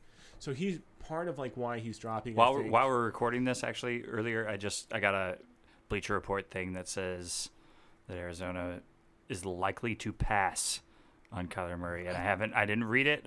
I thought they were going to pass the entire time. There's weird shit happen. Kyler Murray. I've never been more dumbfounded. I guess last year was the most dumbfounded I've ever been by a top pick because I didn't see Baker Mayfield being the top pick. I saw Mayfield. With Dorsey, it made sense. Yeah. Like when that happened, I didn't think that was. I was like, what? Because everything I had seen, he was going, a little bit later. Yeah, but I'm watching him. It was kind of the same. I mean, he's obviously no Mahomes, but it was the same vibe. Because I watch a lot of Big 12 football, and I was like, this dude's really good. And he had that game against Mahomes where Mahomes had 800 and some total yards. So I'm like, dude can play football. I was slightly shocked that they took him, but I wasn't like that surprised. I'm like, that's probably a good choice. That's the safest quarterback I think to take was Mayfield, personally. I think it's gonna be an interesting shakeup if because everybody's been projecting that they take Murray, number one. Which if they take Bosa, it's it's gonna be chaos. Everything's gonna get very weird because people are gonna be trying to trade up as quickly as possible. Take Bosa. I want just utter chaos. Yeah, but see, they don't have a need for Bosa right now because they have Chandler Jones and they just signed Terrell Suggs. Yeah, so that doesn't make sense to me. But Suggs is right not playing but one more year. Or they could take Quinnen. Dude, I think Bosa's the dude. I think he could play a 4-3. I think he can play a 3. I think he could play a 3-4. I think he's pretty stout against the run. And if you're just judging him off his brother, I think Joey Bosa is gonna be a fucking beast for 6 or 7 more years. Yeah, and I'm mad that Tamba's showing him what to do after the game. It's like, God damn it, they're in the same division. It's a cool moment to be like, to be doing that, but it's also like, I'm also like screaming at the TV like, no. Like, what happened when like these dudes like wanted to kill each other outside of the stadium? Yeah. Like, bring me back to those days. Yeah. Like, when Lyle Alzado was on the Raiders and everybody's mad at him the entire time. Stop trading jerseys. Yeah. I would be the worst athlete. Because you would never, like, behind closed doors, I'd probably be cool with people. Yeah. But I don't care how good of a friend, like, in front of the camera, I fucking hate you. Do you have guys that we don't have a shot at, but you really like? Besides Gary? Well, I mean, Williams would be awesome. Bosa. Bosa. Those guys aren't coming, because I think Bosa can play the 4-3. I don't think I know you said you think we do. I don't think we have a shot at Greedy Williams. I think he goes top really 15. You think Greedy goes top 15? I have not heard any buzz about him. Like, on all this is the most I've ever been interested in a draft, an NFL draft. Like, I'm a draft nut for NBA drafts and stuff like that, because there's NBA draft. There's 16 guys. There's 16 guys on a team. So, like, adding one really good player completely changes everything. The 2020, 21, 22, and 23 second-round picks for this year's first-round pick, and we're also giving you 4 bench players. Yeah, and it's like that's the best. It's just madness. Like, so it completely changes the way a team operates. But for this year, for the NFL draft, it's really amped up. Like, there's just been madness for all free agency and everything, and I've been all about it. So I've been watching a ton. Pretty much, I've been watching like fucking Pro Football Focus. Yeah. I've been watching fucking Pro Football Talk. I've been watching everything. If it's about the draft, I've been watching it. Well, so I've been watching a ton of different people saying where we're going to be drafting and all these other things. So I've been watching. I've been getting deeper into the draft than I usually get. I usually get to like second round and then give up around third. Right. And I'm like, I'm out. So I don't do as much digging in. If I keep hearing a name a lot, I'm like, maybe I should investigate that guy. Yeah, well, with Williams, I think. So I think this happens like with at least one guy. Because he was the top-rated corner for a while, but then there's Trayvon Mullen that has come out and. I think Mullen's not going to be until the second round. Really? Oh yeah. I like Mullen though. I like Mullen. I would like Mullen. There's this kid. Look at this. What I was talking about earlier. Chauncey Gardner-Johnson. That's the Florida guy, right? Yeah. Like, I think he's like a 4th or 5th round. Well, I don't think he's a 5th round. No, they're saying they're a 3rd or 4th round pick. I don't. He's been getting up higher. Yeah, but all that's like and some mocks and stuff. So here's my thing with that is that there's always a guy early on that you're just like, and this is Greedy, where it's like physically, he's fucking perfect. Williams is what, 6'1", runs like a 4.3 or a 4.4, like, and the knock is like, well, he doesn't want to tackle. He's not physical. It's like, okay, well, neither was Marcus Peters, and the Chiefs took him at 18 or 17 or whatever. So I think someone's gonna need a corner.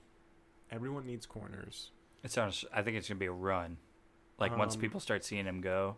I just think he's the first dude that goes. You think Greedy is? Yeah, I think he is because there's. I'm also hearing that Brian Murphy from Washington. Murphy is really. I know people really like him. But see, there is going to be a run. If he goes, then I think Williams goes second. And and there's DeAndre Baker from Georgia that people like, but he's also a guy that I think are questioning. Yeah, I think Baker's like a 5'10".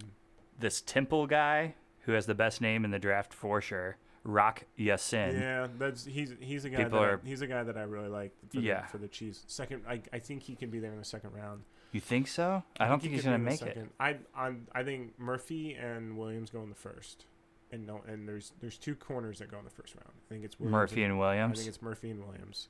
So, and I don't think the Chiefs take a corner in the first round. I don't either because I think there's other needs elsewhere, and then you can get corners. I have corners listed in the second and third round stuff. Dude, I think they might take AJ Brown, wide receiver. Dude, I have him written down right here. I think they might. I think back-to-back 1,000-yard seasons. Yep. I think that's a possibility, and I don't think he's an early first round pick. So I have 1, 2, 3, 4, 5, 6, 7, 8, 9, 10, 11, 12, 13 players that I'm like, if we take them at the position that we're at right now, I'd be stoked. There's also a player here that I realized I wrote down that isn't going to get to us. His name is Devin Bush, linebacker from Michigan. He's not going to follow us. Good. Yeah, he's amazing, but he's not going to follow us. I'm going to take that out. I'm the one guy that I think I'm okay with them trading up for, and it's Devin White. Devin White's amazing. That's the one guy where I'm like, if you're in love with them, if he's there, but I think he's going to go. He's going to go top 10. He's going to go top 10 because he won't get past other teams that need that position. Tampa Bay needs it. Yeah, and they picked like 6 or 7, right? I think. Yeah. Something. Or fifth. They're right after the Raiders. Christ. They're right after the Raiders. But if he's there at 10 and you can swap 20, what are the Chiefs? 29. 29, 61, and 63. Second rounds. If you can swap 29 and 10 and then give them a second round pick to get Devin White, I'm all for it. I think you'd probably have to give him more because you're jumping up in the top 5. Well, I'm saying if he goes past the Bucs. Oh yeah, and he's there at like it's 7 or 8, it's 9, and you say okay, let's make him. Let's fucking go. I don't know about giving up a 2. Would you give up the second round that you got for D Ford for him? Like the first and the second that you just got for D Ford for next year's draft? You give up the first and the second. So you give up the first. You swap this year. Yeah, 29. Yeah, and then the second that you picked up from the Niners. Absolutely. For D Ford. Absolutely. Without question. Because then I love him too, so I get. But what you can do there is you can put him, whether he's going to be middle linebacker or you're going to put him on either wing. Kuiper thinks he's like Ray Lewis, he's like that. He's a fucking badass. Yeah. But so if he wants to play middle, great. Now Hitchens can play the outside, which Hitchens can play the outside in a 4-3. He can't play an outside in a 3-4. So if you have White and Hitchens, I think that's a badass combo. Because I still think Hitchens has potential, and I love him in a 4-3 a lot more than a 3-4. So if they can get White, man, I might even say here, pick 29 to the Bucs, take a second round this year, and fucking take a second round next year. I think White's that good. I think Gary is good. I don't know where he would play right now. And you took Speaks last year. You took Passano the year before. I don't know about investing 2 number ones. Well, I guess Speak was a second. But basically investing 2 of your first picks of the last 3 years in the defensive line. Yeah, that's a lot. Is quite a bit. So I would rather have White because you're going to have Jones and Speaks here for the foreseeable future. So I don't know what they're going to do. I would love White or Gary. Those are like my 2 dudes. I have a bunch of players here that I believe will be available at pick 29. Noah Fant, tight end from Iowa. Bradbury. He is, I can't remember his first name, but he's a center from NC State, which we no longer have a center. Yeah. But he is literally ran the fastest cones ever by an offensive lineman. And just like they're saying, if he's your center and pulling out to the outside, he's Jason Kelsey on steroids. But you don't have to take him in the first. You could get him in the second, possibly. You can get him in the second. I'm fine with that, but not in the first. But they say there's not ever been a center that can move that quickly. I'm like, that's interesting to me. And we don't have one right now. Right. Darnell Savage of Maryland. He's a safety. Possibly could be second round. I think they do have a center, and we can go back to that. Okay. Cameron Irving? Huh? Is it Cam Irving? He's an option. Not necessarily. Okay. Juan Thornhill, safety out of Virginia. Hearing really good things about him. Byron Murphy, we talked about. Greedy Williams. Mm-hmm. Nasir Adderley, also a safety. He's from a small school. I can't remember which school he's from, but he's a ball hawking safety. Mm-hmm. So if you have two ball hawking safeties with like Adderley and Matthew, that is interesting to me. I like Rock Yassin. I like DeAndre Baker. I like DeAndre Baker. He's just a good football player. Even though people are like, he's not fast. It's like, does he play good football? He's like that, like the tweener guy where it's like, he's not good enough to take him in the first round. I do like that they have the 2 second-round picks. So maybe that they can get him there. Like if they had 1 second-round pick, it'd be like. What do you think about us trading back and picking up either another? It would be we trade back into the second round, so we get another second-round pick, and then you are most likely getting maybe a third if somebody's going up to get somebody. I'm okay with that. Then you have 3 second rounds and 2 thirds because we only have 1 third. Then you're adding a lot. I don't hate it because I think the gap between the best safeties and cornerbacks so you take 29. Well, you take Murphy and Williams, who I think are the best 2. Yeah. The next 10 after that, I think, can go anywhere between the second and the 4th round, and that's like 10 guys, like just like everything that I've looked at in like mock drafts or like watched videos on these dudes, they all kind of run similar 40s. They're in the 4.4s to the 4.5. Like they're fastest 40 times ever in a combine is just the entire like fastest average ever. Like I think Sweat ran the fastest ever by a D end. Like just crazy numbers. Like everybody's very fast this year. Yeah, so the ones that aren't fast, people have been knocking them, and it's like it's okay. Like do they play good football? Yeah, but I don't mind a corner if that runs like a 4.54. Like I don't. I think that's why Baker's getting knocked a lot. Yeah, it's like, and I think Baker's like 5'10". Yeah, and not that that's a huge deal, but there's the whole bullshit right now is like, I need you to run a 4.3 and I need you to be 6 foot tall. Yeah, it's like, well, that's not. It's not really real. That's not. But that's part of the reason why I think Greedy, who I think is like 6'1", and ran like a 4.3 something. Yeah. There is a lot to be desired about his tackling skills. I like Greedy, yeah. But I think people are gonna say like, this dude is 6 feet tall. He runs a 4.3. We can fix these other things, and that's why another reason why I think he goes early. But that gap between corners 3 through 10. I don't think is that big. Yeah. A player I had here until I just recently learned that he had some serious domestic violence situations happen. It was Jeffrey Simmons, a D lineman out of Mississippi State. He was the middle line or defensive tackle. He was like completely dominant, tore his ACL last year, so he did not play. But the year before, he was completely dominant. Yeah. But they're saying he could fall pretty far. But he also has some. I haven't really investigated what that was about, or if he was cleared of those, or what. But I kind of took him off my list for that.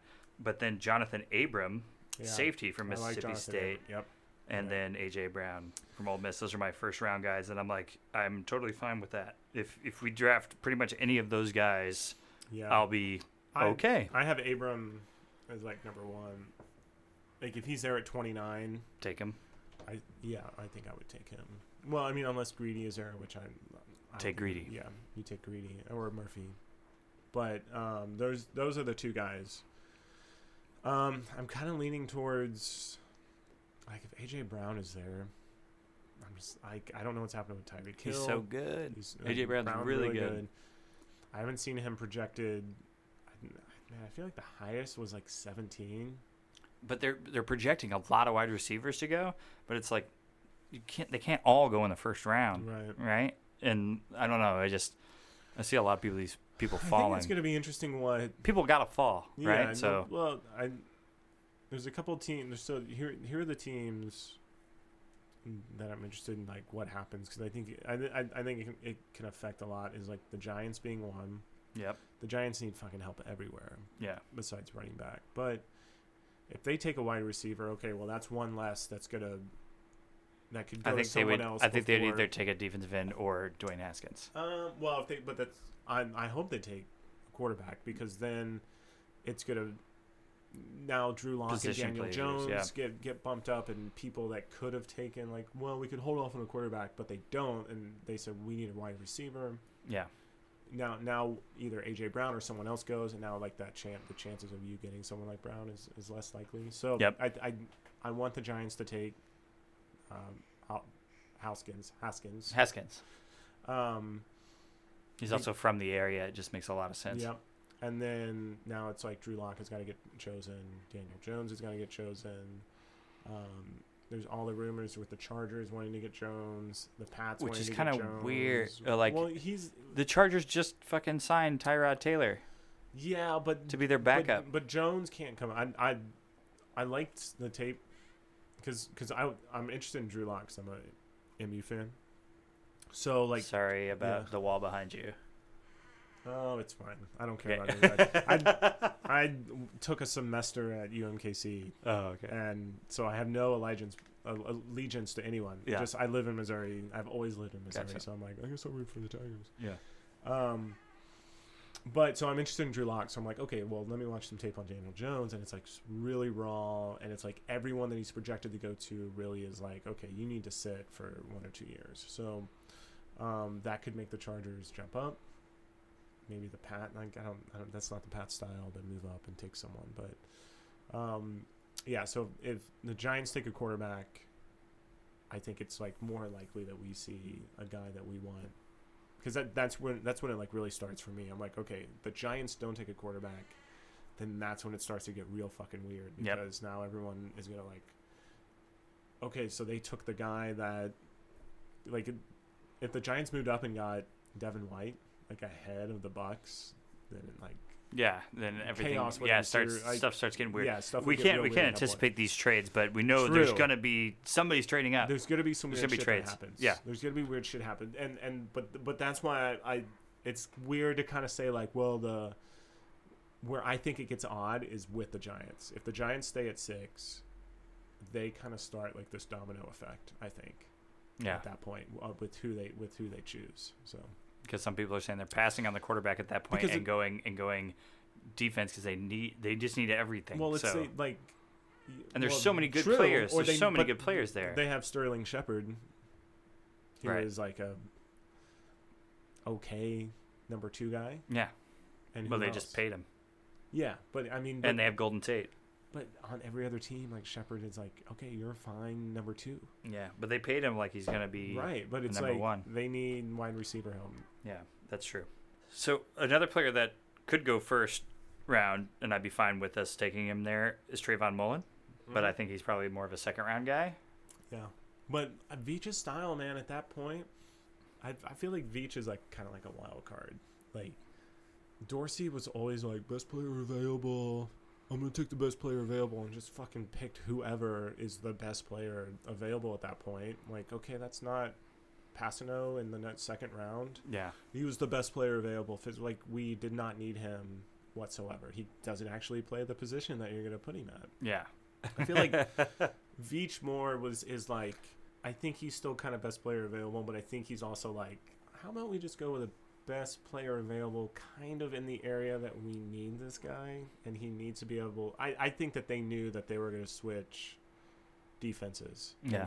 And he drafted a lot of guys last year where we're like, why are you drafting these dudes? And halfway through the season, when I saw the defense was terrible, I was like, there's no way that they play. First of all, Sutton has to get fired, and there's no way. I was really worried. I felt like if we got to the Super Bowl, he wasn't going to get fired. The Pats game, which was a Sunday night game, I remember texting some friends and being like, this is it. Like, I don't know what's going to happen, but unless they win, the only way that he comes back is if they win the Super Bowl. Yeah. And that's it. It's the only way that he can come back. So I think that there's a chance that if Veach likes somebody, like, that he's going to take them that late in the first round. And it could be a quarterback. I think he goes secondary, though. That's my... Who else do I have here? This is like second, third round mix. So I'm starting to get into some guys that people may not have heard of or don't know about. Justin Lane of Michigan State. He's a corner. He's a big corner. Yeah, he's a big dude. Isaiah Johnson, Houston, also a corner. David Long, Michigan, also a corner. Obviously, I think we need some cornerback help. Hakeem Butler could fall all the way there into the second round territory, and he's the wide receiver from Iowa State, really big target. I heard this name, Miles Boykin.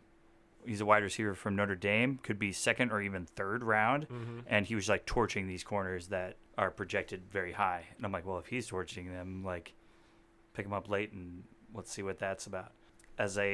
Something my uncle brought to my attention today is that we need a tight end.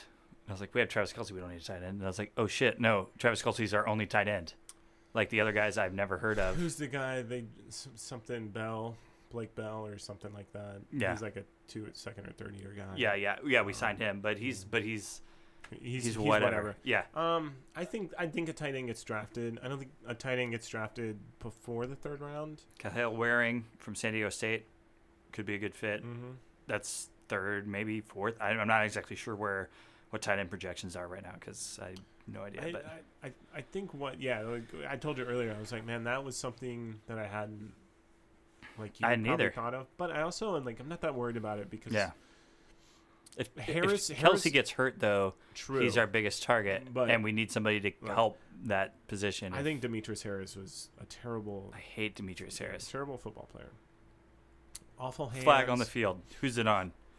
Oh shit! It's Demetrius Harris. He was not a very good blocker. He was not a very good blocker. Obviously, we know he's the big dude. He was just a big dude. But so we went through that the last few years. What if Travis Kelce got hurt? Well, Demetrius Harris is our number one. So is Bell worse than Harris? I don't think so. Let's just call him equal. Yeah, let's find out. Yeah. So we're in the same spot that we've been in with the tight end. That's true. Which is also like why I haven't really paid attention. Yeah.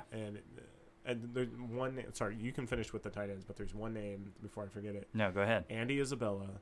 Who plays at UMass. Yeah. Is a 5'8", 5'9" dude, runs a 4.3. I think is as early as third round for them and maybe like fourth round. If he's there, I think that's a dude that the Chiefs might pick. He's really, really interesting. He's really I've heard that name a lot. Yeah, he's really quick. He is one of my he's like one of the guys post second round, like third round and on, that I'm like will follow because there's always like a guy. Russell Wilson was that guy when he played at Wisconsin. I thought he was great, and like when he didn't get it drafted until I think the fourth. I think he was a fourth rounder or whatever it was. But when he got drafted, I was like, this is a dude that I'm going to watch because I think he's going to be really great. Isabella was like that same dude. I think he's going to be really good. Kahale Waring is the only tight end I really had besides Font, which I already said. There's another guy that I've heard a little bit about, this guy from West Virginia, but he'd be a really late round pick. And he is just we need you to go out there and block and fucking be from what I understand, he's just a great football player, understands what he needs to do out there. He's not a great pass catcher, but he will just go out there and do exactly what you need him to do as a tight end. But I can't remember his name now. I saw that Ben Watson was talking about coming out of retirement. I mean, that'd be interesting. Which could be, I think he'd probably go back to New England. But they signed Safarian Jenkins. True, but they're probably gonna. Yeah, they need another. They love two tight ends. Because remember, they had Bennett and Gronk. And I don't know who they had last year to match up with Gronk. But so here's my two favorite lower way lower in the draft guys. Bryce Love, Stanford running back. I've heard that name. Messed up his knee, but there's been some stuff recently that said knee stiffness, but I think that may be like some smokescreen stuff because at this time of year, it's all that saying, oh, teams are worried about his knee stiffness, and then other teams back off, and then the other team goes, now we got him. Right. But a guy that's probably going to fall way past that is a guy named Darwin Thompson. He's a running back from Utah State. Yep. He is like the fastest running back in the draft class and literally just like hits a hole and is gone because he's so fast. Yeah, I watched, and it's funny like when you watch dudes from schools like that, like Utah State. Yeah. I watched like clips from him because really like what I do like in a position like that where I'm like, okay, let's get a running back, but not. We don't need him. Fourth round, fifth, sixth round. I just go find the combines and I'm like sort by speed. Yeah, it's and, right, and he pops up, and then just go and watch tape. But you're watching tape from like it looks like you're watching high school football. Yeah, it's awful like, tape. Oh, yeah, it's like State? Jesus. Like, yeah. He would be cool. I mean, the same thing with Isabella. I mean, he played at UMass, but he's a 4.3 guy.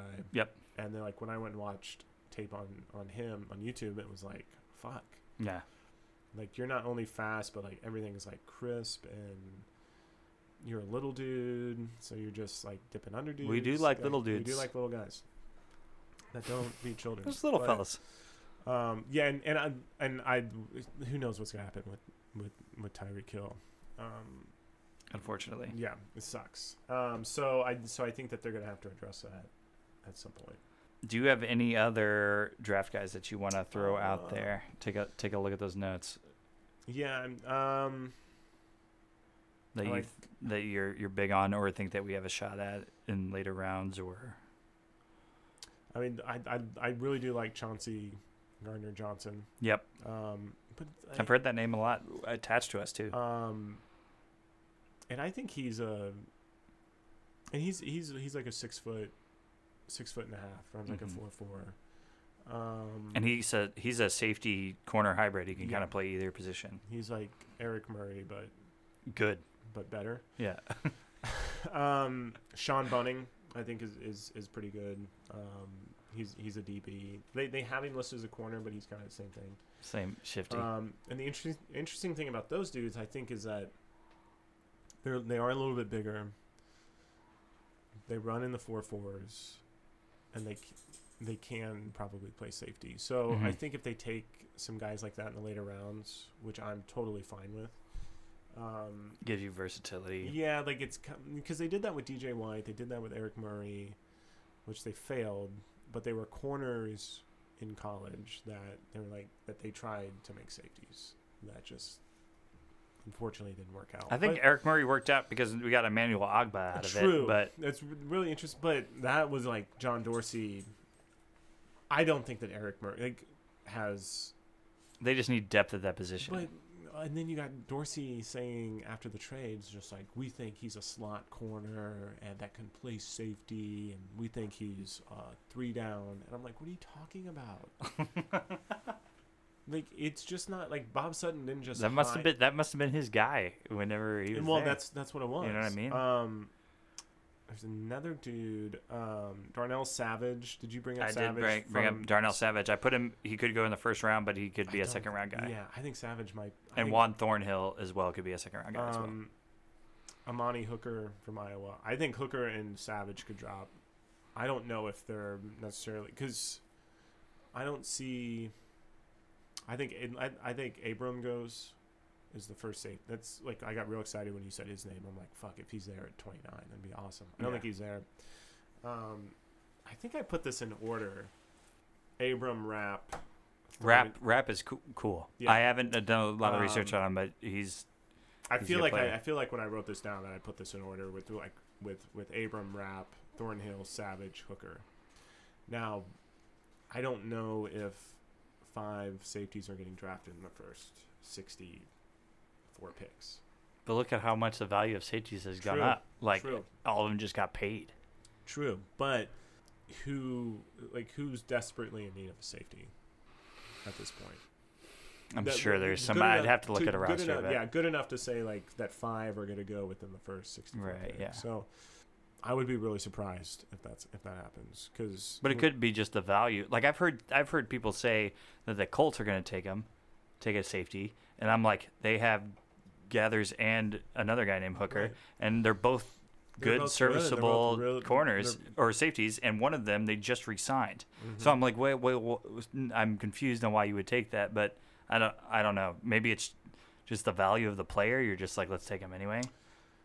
And because I've noticed some people are now, and we did this a little bit where we were playing multiple safeties. We're not just playing just 2 safeties. We are rotating one out and bringing another guy in. I don't know if that's if more people are leaning towards that, but I don't know. I just don't. Yeah, a run on safeties would be weird. I would be shocked if 5 went in the first 64. But having a safety that is great is like is awesome. Yeah, we have one now. We have a really good one. I don't think they go into the season with Matthew and Sorensen. Like that's not gonna happen. I hate Sorensen. Yeah, like I'm over it. Although he played well in the Patriots game. Yes, but really but it's all. But that doesn't make up for an entire season of like not doing anything. The 4th round. I think if he's there in the 4th round, Anthony Nelson, defensive end from Iowa, I think is. I've never even heard that name. Yeah. I think Iowa has a lot of guys. Iowa. You might have to look it up, but he's a defensive end. I think he had like 9 or 10 sacks last year. I think I know who you're talking about now. And he's on every draft board. For some reason, like Iowa football, which is Big Ten, is like always on, like Fox Sports or something. Like, there's always like you would think it'd be. I feel like I see more Iowa football than I do Iowa State. Mm-hmm. So I saw a couple of his games, and then when I saw his name pop up, I'm like, oh, okay, he played. I watched a couple of Iowa Hawkeyes games, or Iowa. Are they Hawkeyes? Yeah, Iowa Hawkeyes. Cyclones are Iowa State, but. And that another player we don't have any shot at getting, I don't think, is that Montgomery running back from Iowa State. Is fucking amazing. Holy shit! We're not going to get him, but he's incredible. Like, we have Damian Williams. You have to trade up and don't trade in the second round. You'd have to trade up in the second round for Montgomery. Yeah, you think he'll be there in the second round? Yep. Really? Running backs aren't going in the first. You don't think any running backs are going to the first round? I do not. I don't think even Josh Jacobs, the one that they think is going to Philly. I think Jacobs goes between 13 and 22. I don't think he's going to the Eagles where they keep pegging him. I'm like, they just traded for Howard from the Bears, and he's a great player. But they did that because it's slipping his name. Ajayi? No, he's still a free agent. I know. Crazy. Well, he got hurt, but. It's the other running back for Philly. Clement. Is it Clement? I think that's his name. Just had surgery like 2 months ago in his knee. So they don't. So he's not going to. I read he's not starting activities till August. So they're thinking they're going to need another guy. So I think they're going to need. But drafting that high just doesn't seem like it. You have Howard now, and Howard's good. The only reason why they're trading away Howard is because they don't need a downhill runner because they have Tariq Cohen, and they like Tariq Cohen a lot. But they're also doing the Andy Reid formula, which is like, I can get some value for this dude and don't need him. Yeah. You know, like Kareem Hunt would not have been re-signed long term. They would not have signed him for $5 and $60 million. Like that. I don't think that would have happened. I don't think they would have. They would have just drafted another running. They would have just like let him go on free agency and gotten like a comp pick for him. I was just looking the other day. I think I said 12, and this is why for somebody like Jacobs is the Packers pick at 12. I think he's a running back there. I think a running back in Atlanta is a possibility. I don't think they're sold on Freeman.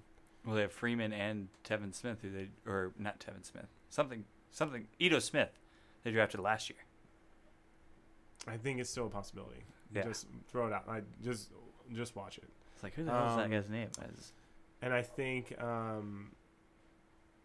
Pittsburgh is. Oh yeah, Pittsburgh needs one. Yeah, you're right. And I think Connor's good, I think they like Connor, but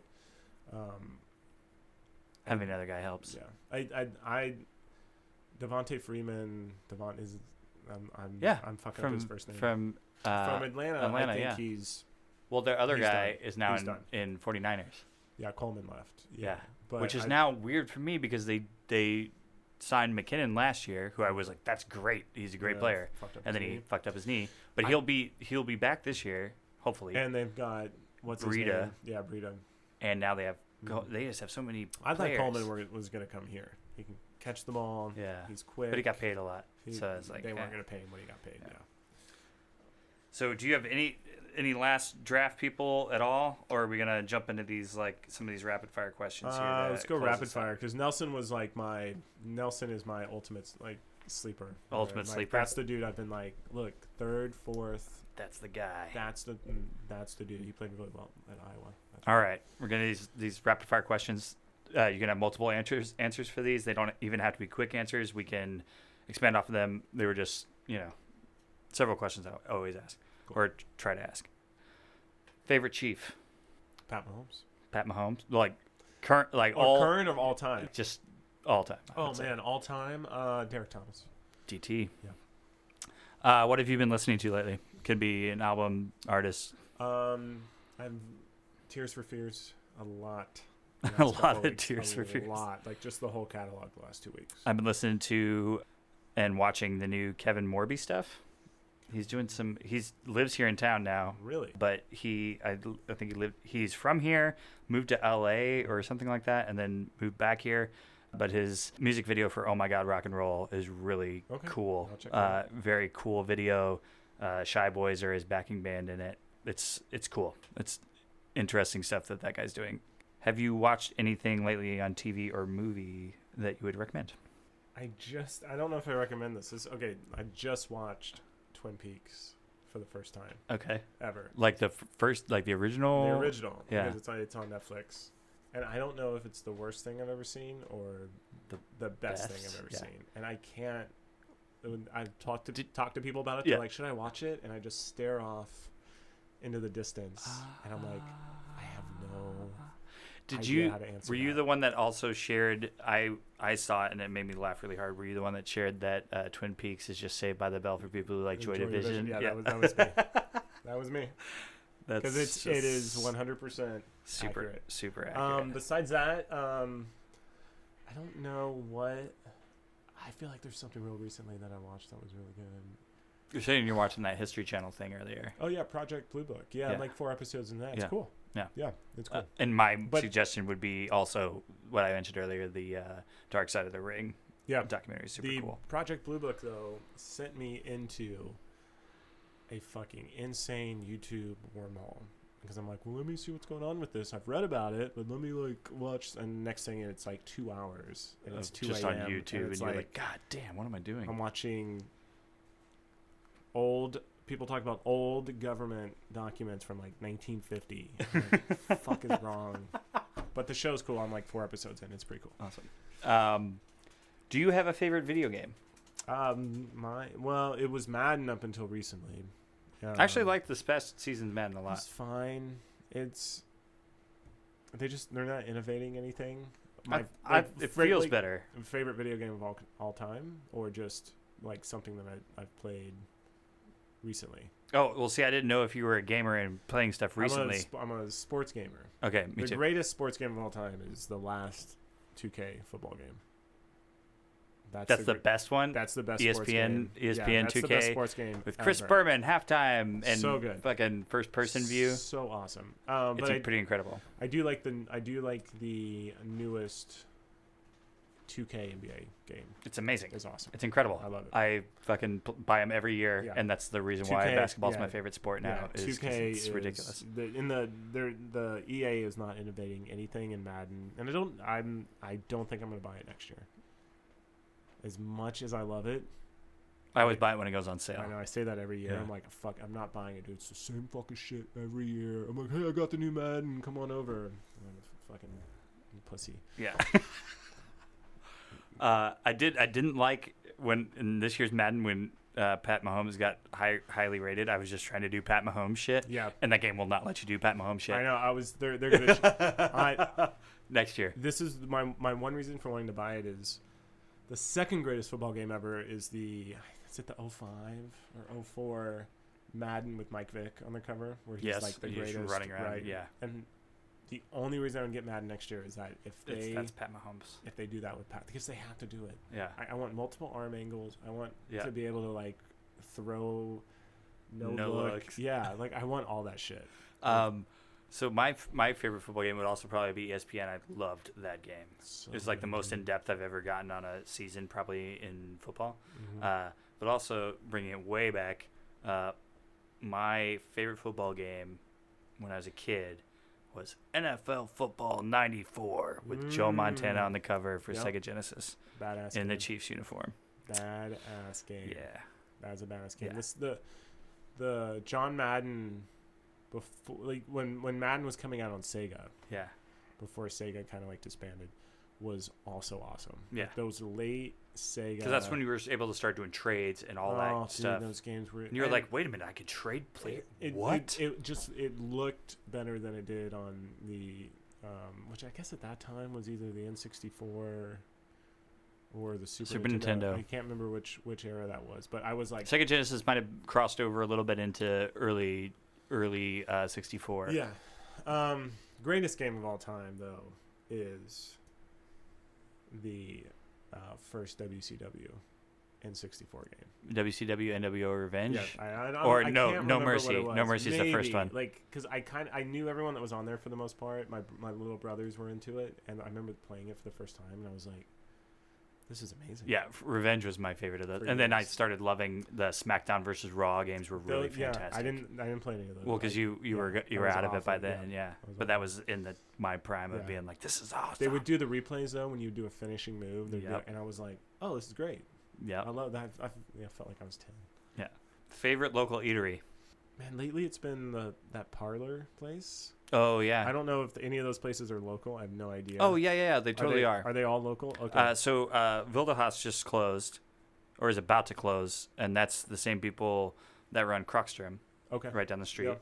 and right next to them, the damn, I can't remember what it is, but it's the Japanese food. That person also runs Shio Ramen, shit. which is right down the street, and they both went in there at the same time. And then there's Carbone, which is local, and those might It seems be like the chicken local place ones. was like a Mother chain. Clucker is a chain. Yeah. Okay. That's why I was like, this does not look local because I haven't seen you. But that spot's awesome. But the less, I mean, it's Jack Stack for me. Jack Stack's your favorite? Jack Stack's the fucking Joe's. I mean, I'm an between the LC's two, guy, you're but LC's. That's fine. Like, but it's like like when people tell me that, they're like, "Well, I'm more of this," and I'm like, "That's also delicious." Yeah. I'm more of like a Big T's dude. Big T's, delicious. Yeah. Also, LC's, really good. smoked meat, can't go wrong with them. Not in this town. Not in this town. You can't go wrong. So I don't really fight it. Like, I love Jack Stack and Joe's, and Jack Stack does have some sweet ass cheesy corn. Dude, So. it's yeah. I love everything on their menu, but I've been going to that parlor place. I've been like 4 times the last week and a half. Yeah, I'm me like, and Devin have been there a few times, and it's been delicious every time we go. It's also a great place to like people that haven't been there to be like, hey, come hang out. We have a few drinks. Yeah, you can eat whatever the fuck you want. Yep. There's like 6 different spots, Yeah. and the bars are fine. Like, it's a cool little environment. I'm not gonna hang out there for 4 hours, but No. We've started there with like drinks, and like on the Green Lady, done whatever. Yeah. But, yeah, probably that's my spot right now. Nice. Yeah. All right, man. Well, it was fantastic to have you on. Yeah, I hope thanks, we dude. didn't run too long for some of you, but we will. I'll be definitely doing some editing on it. So it's great having you on, Thanks, dude. man. Appreciate it.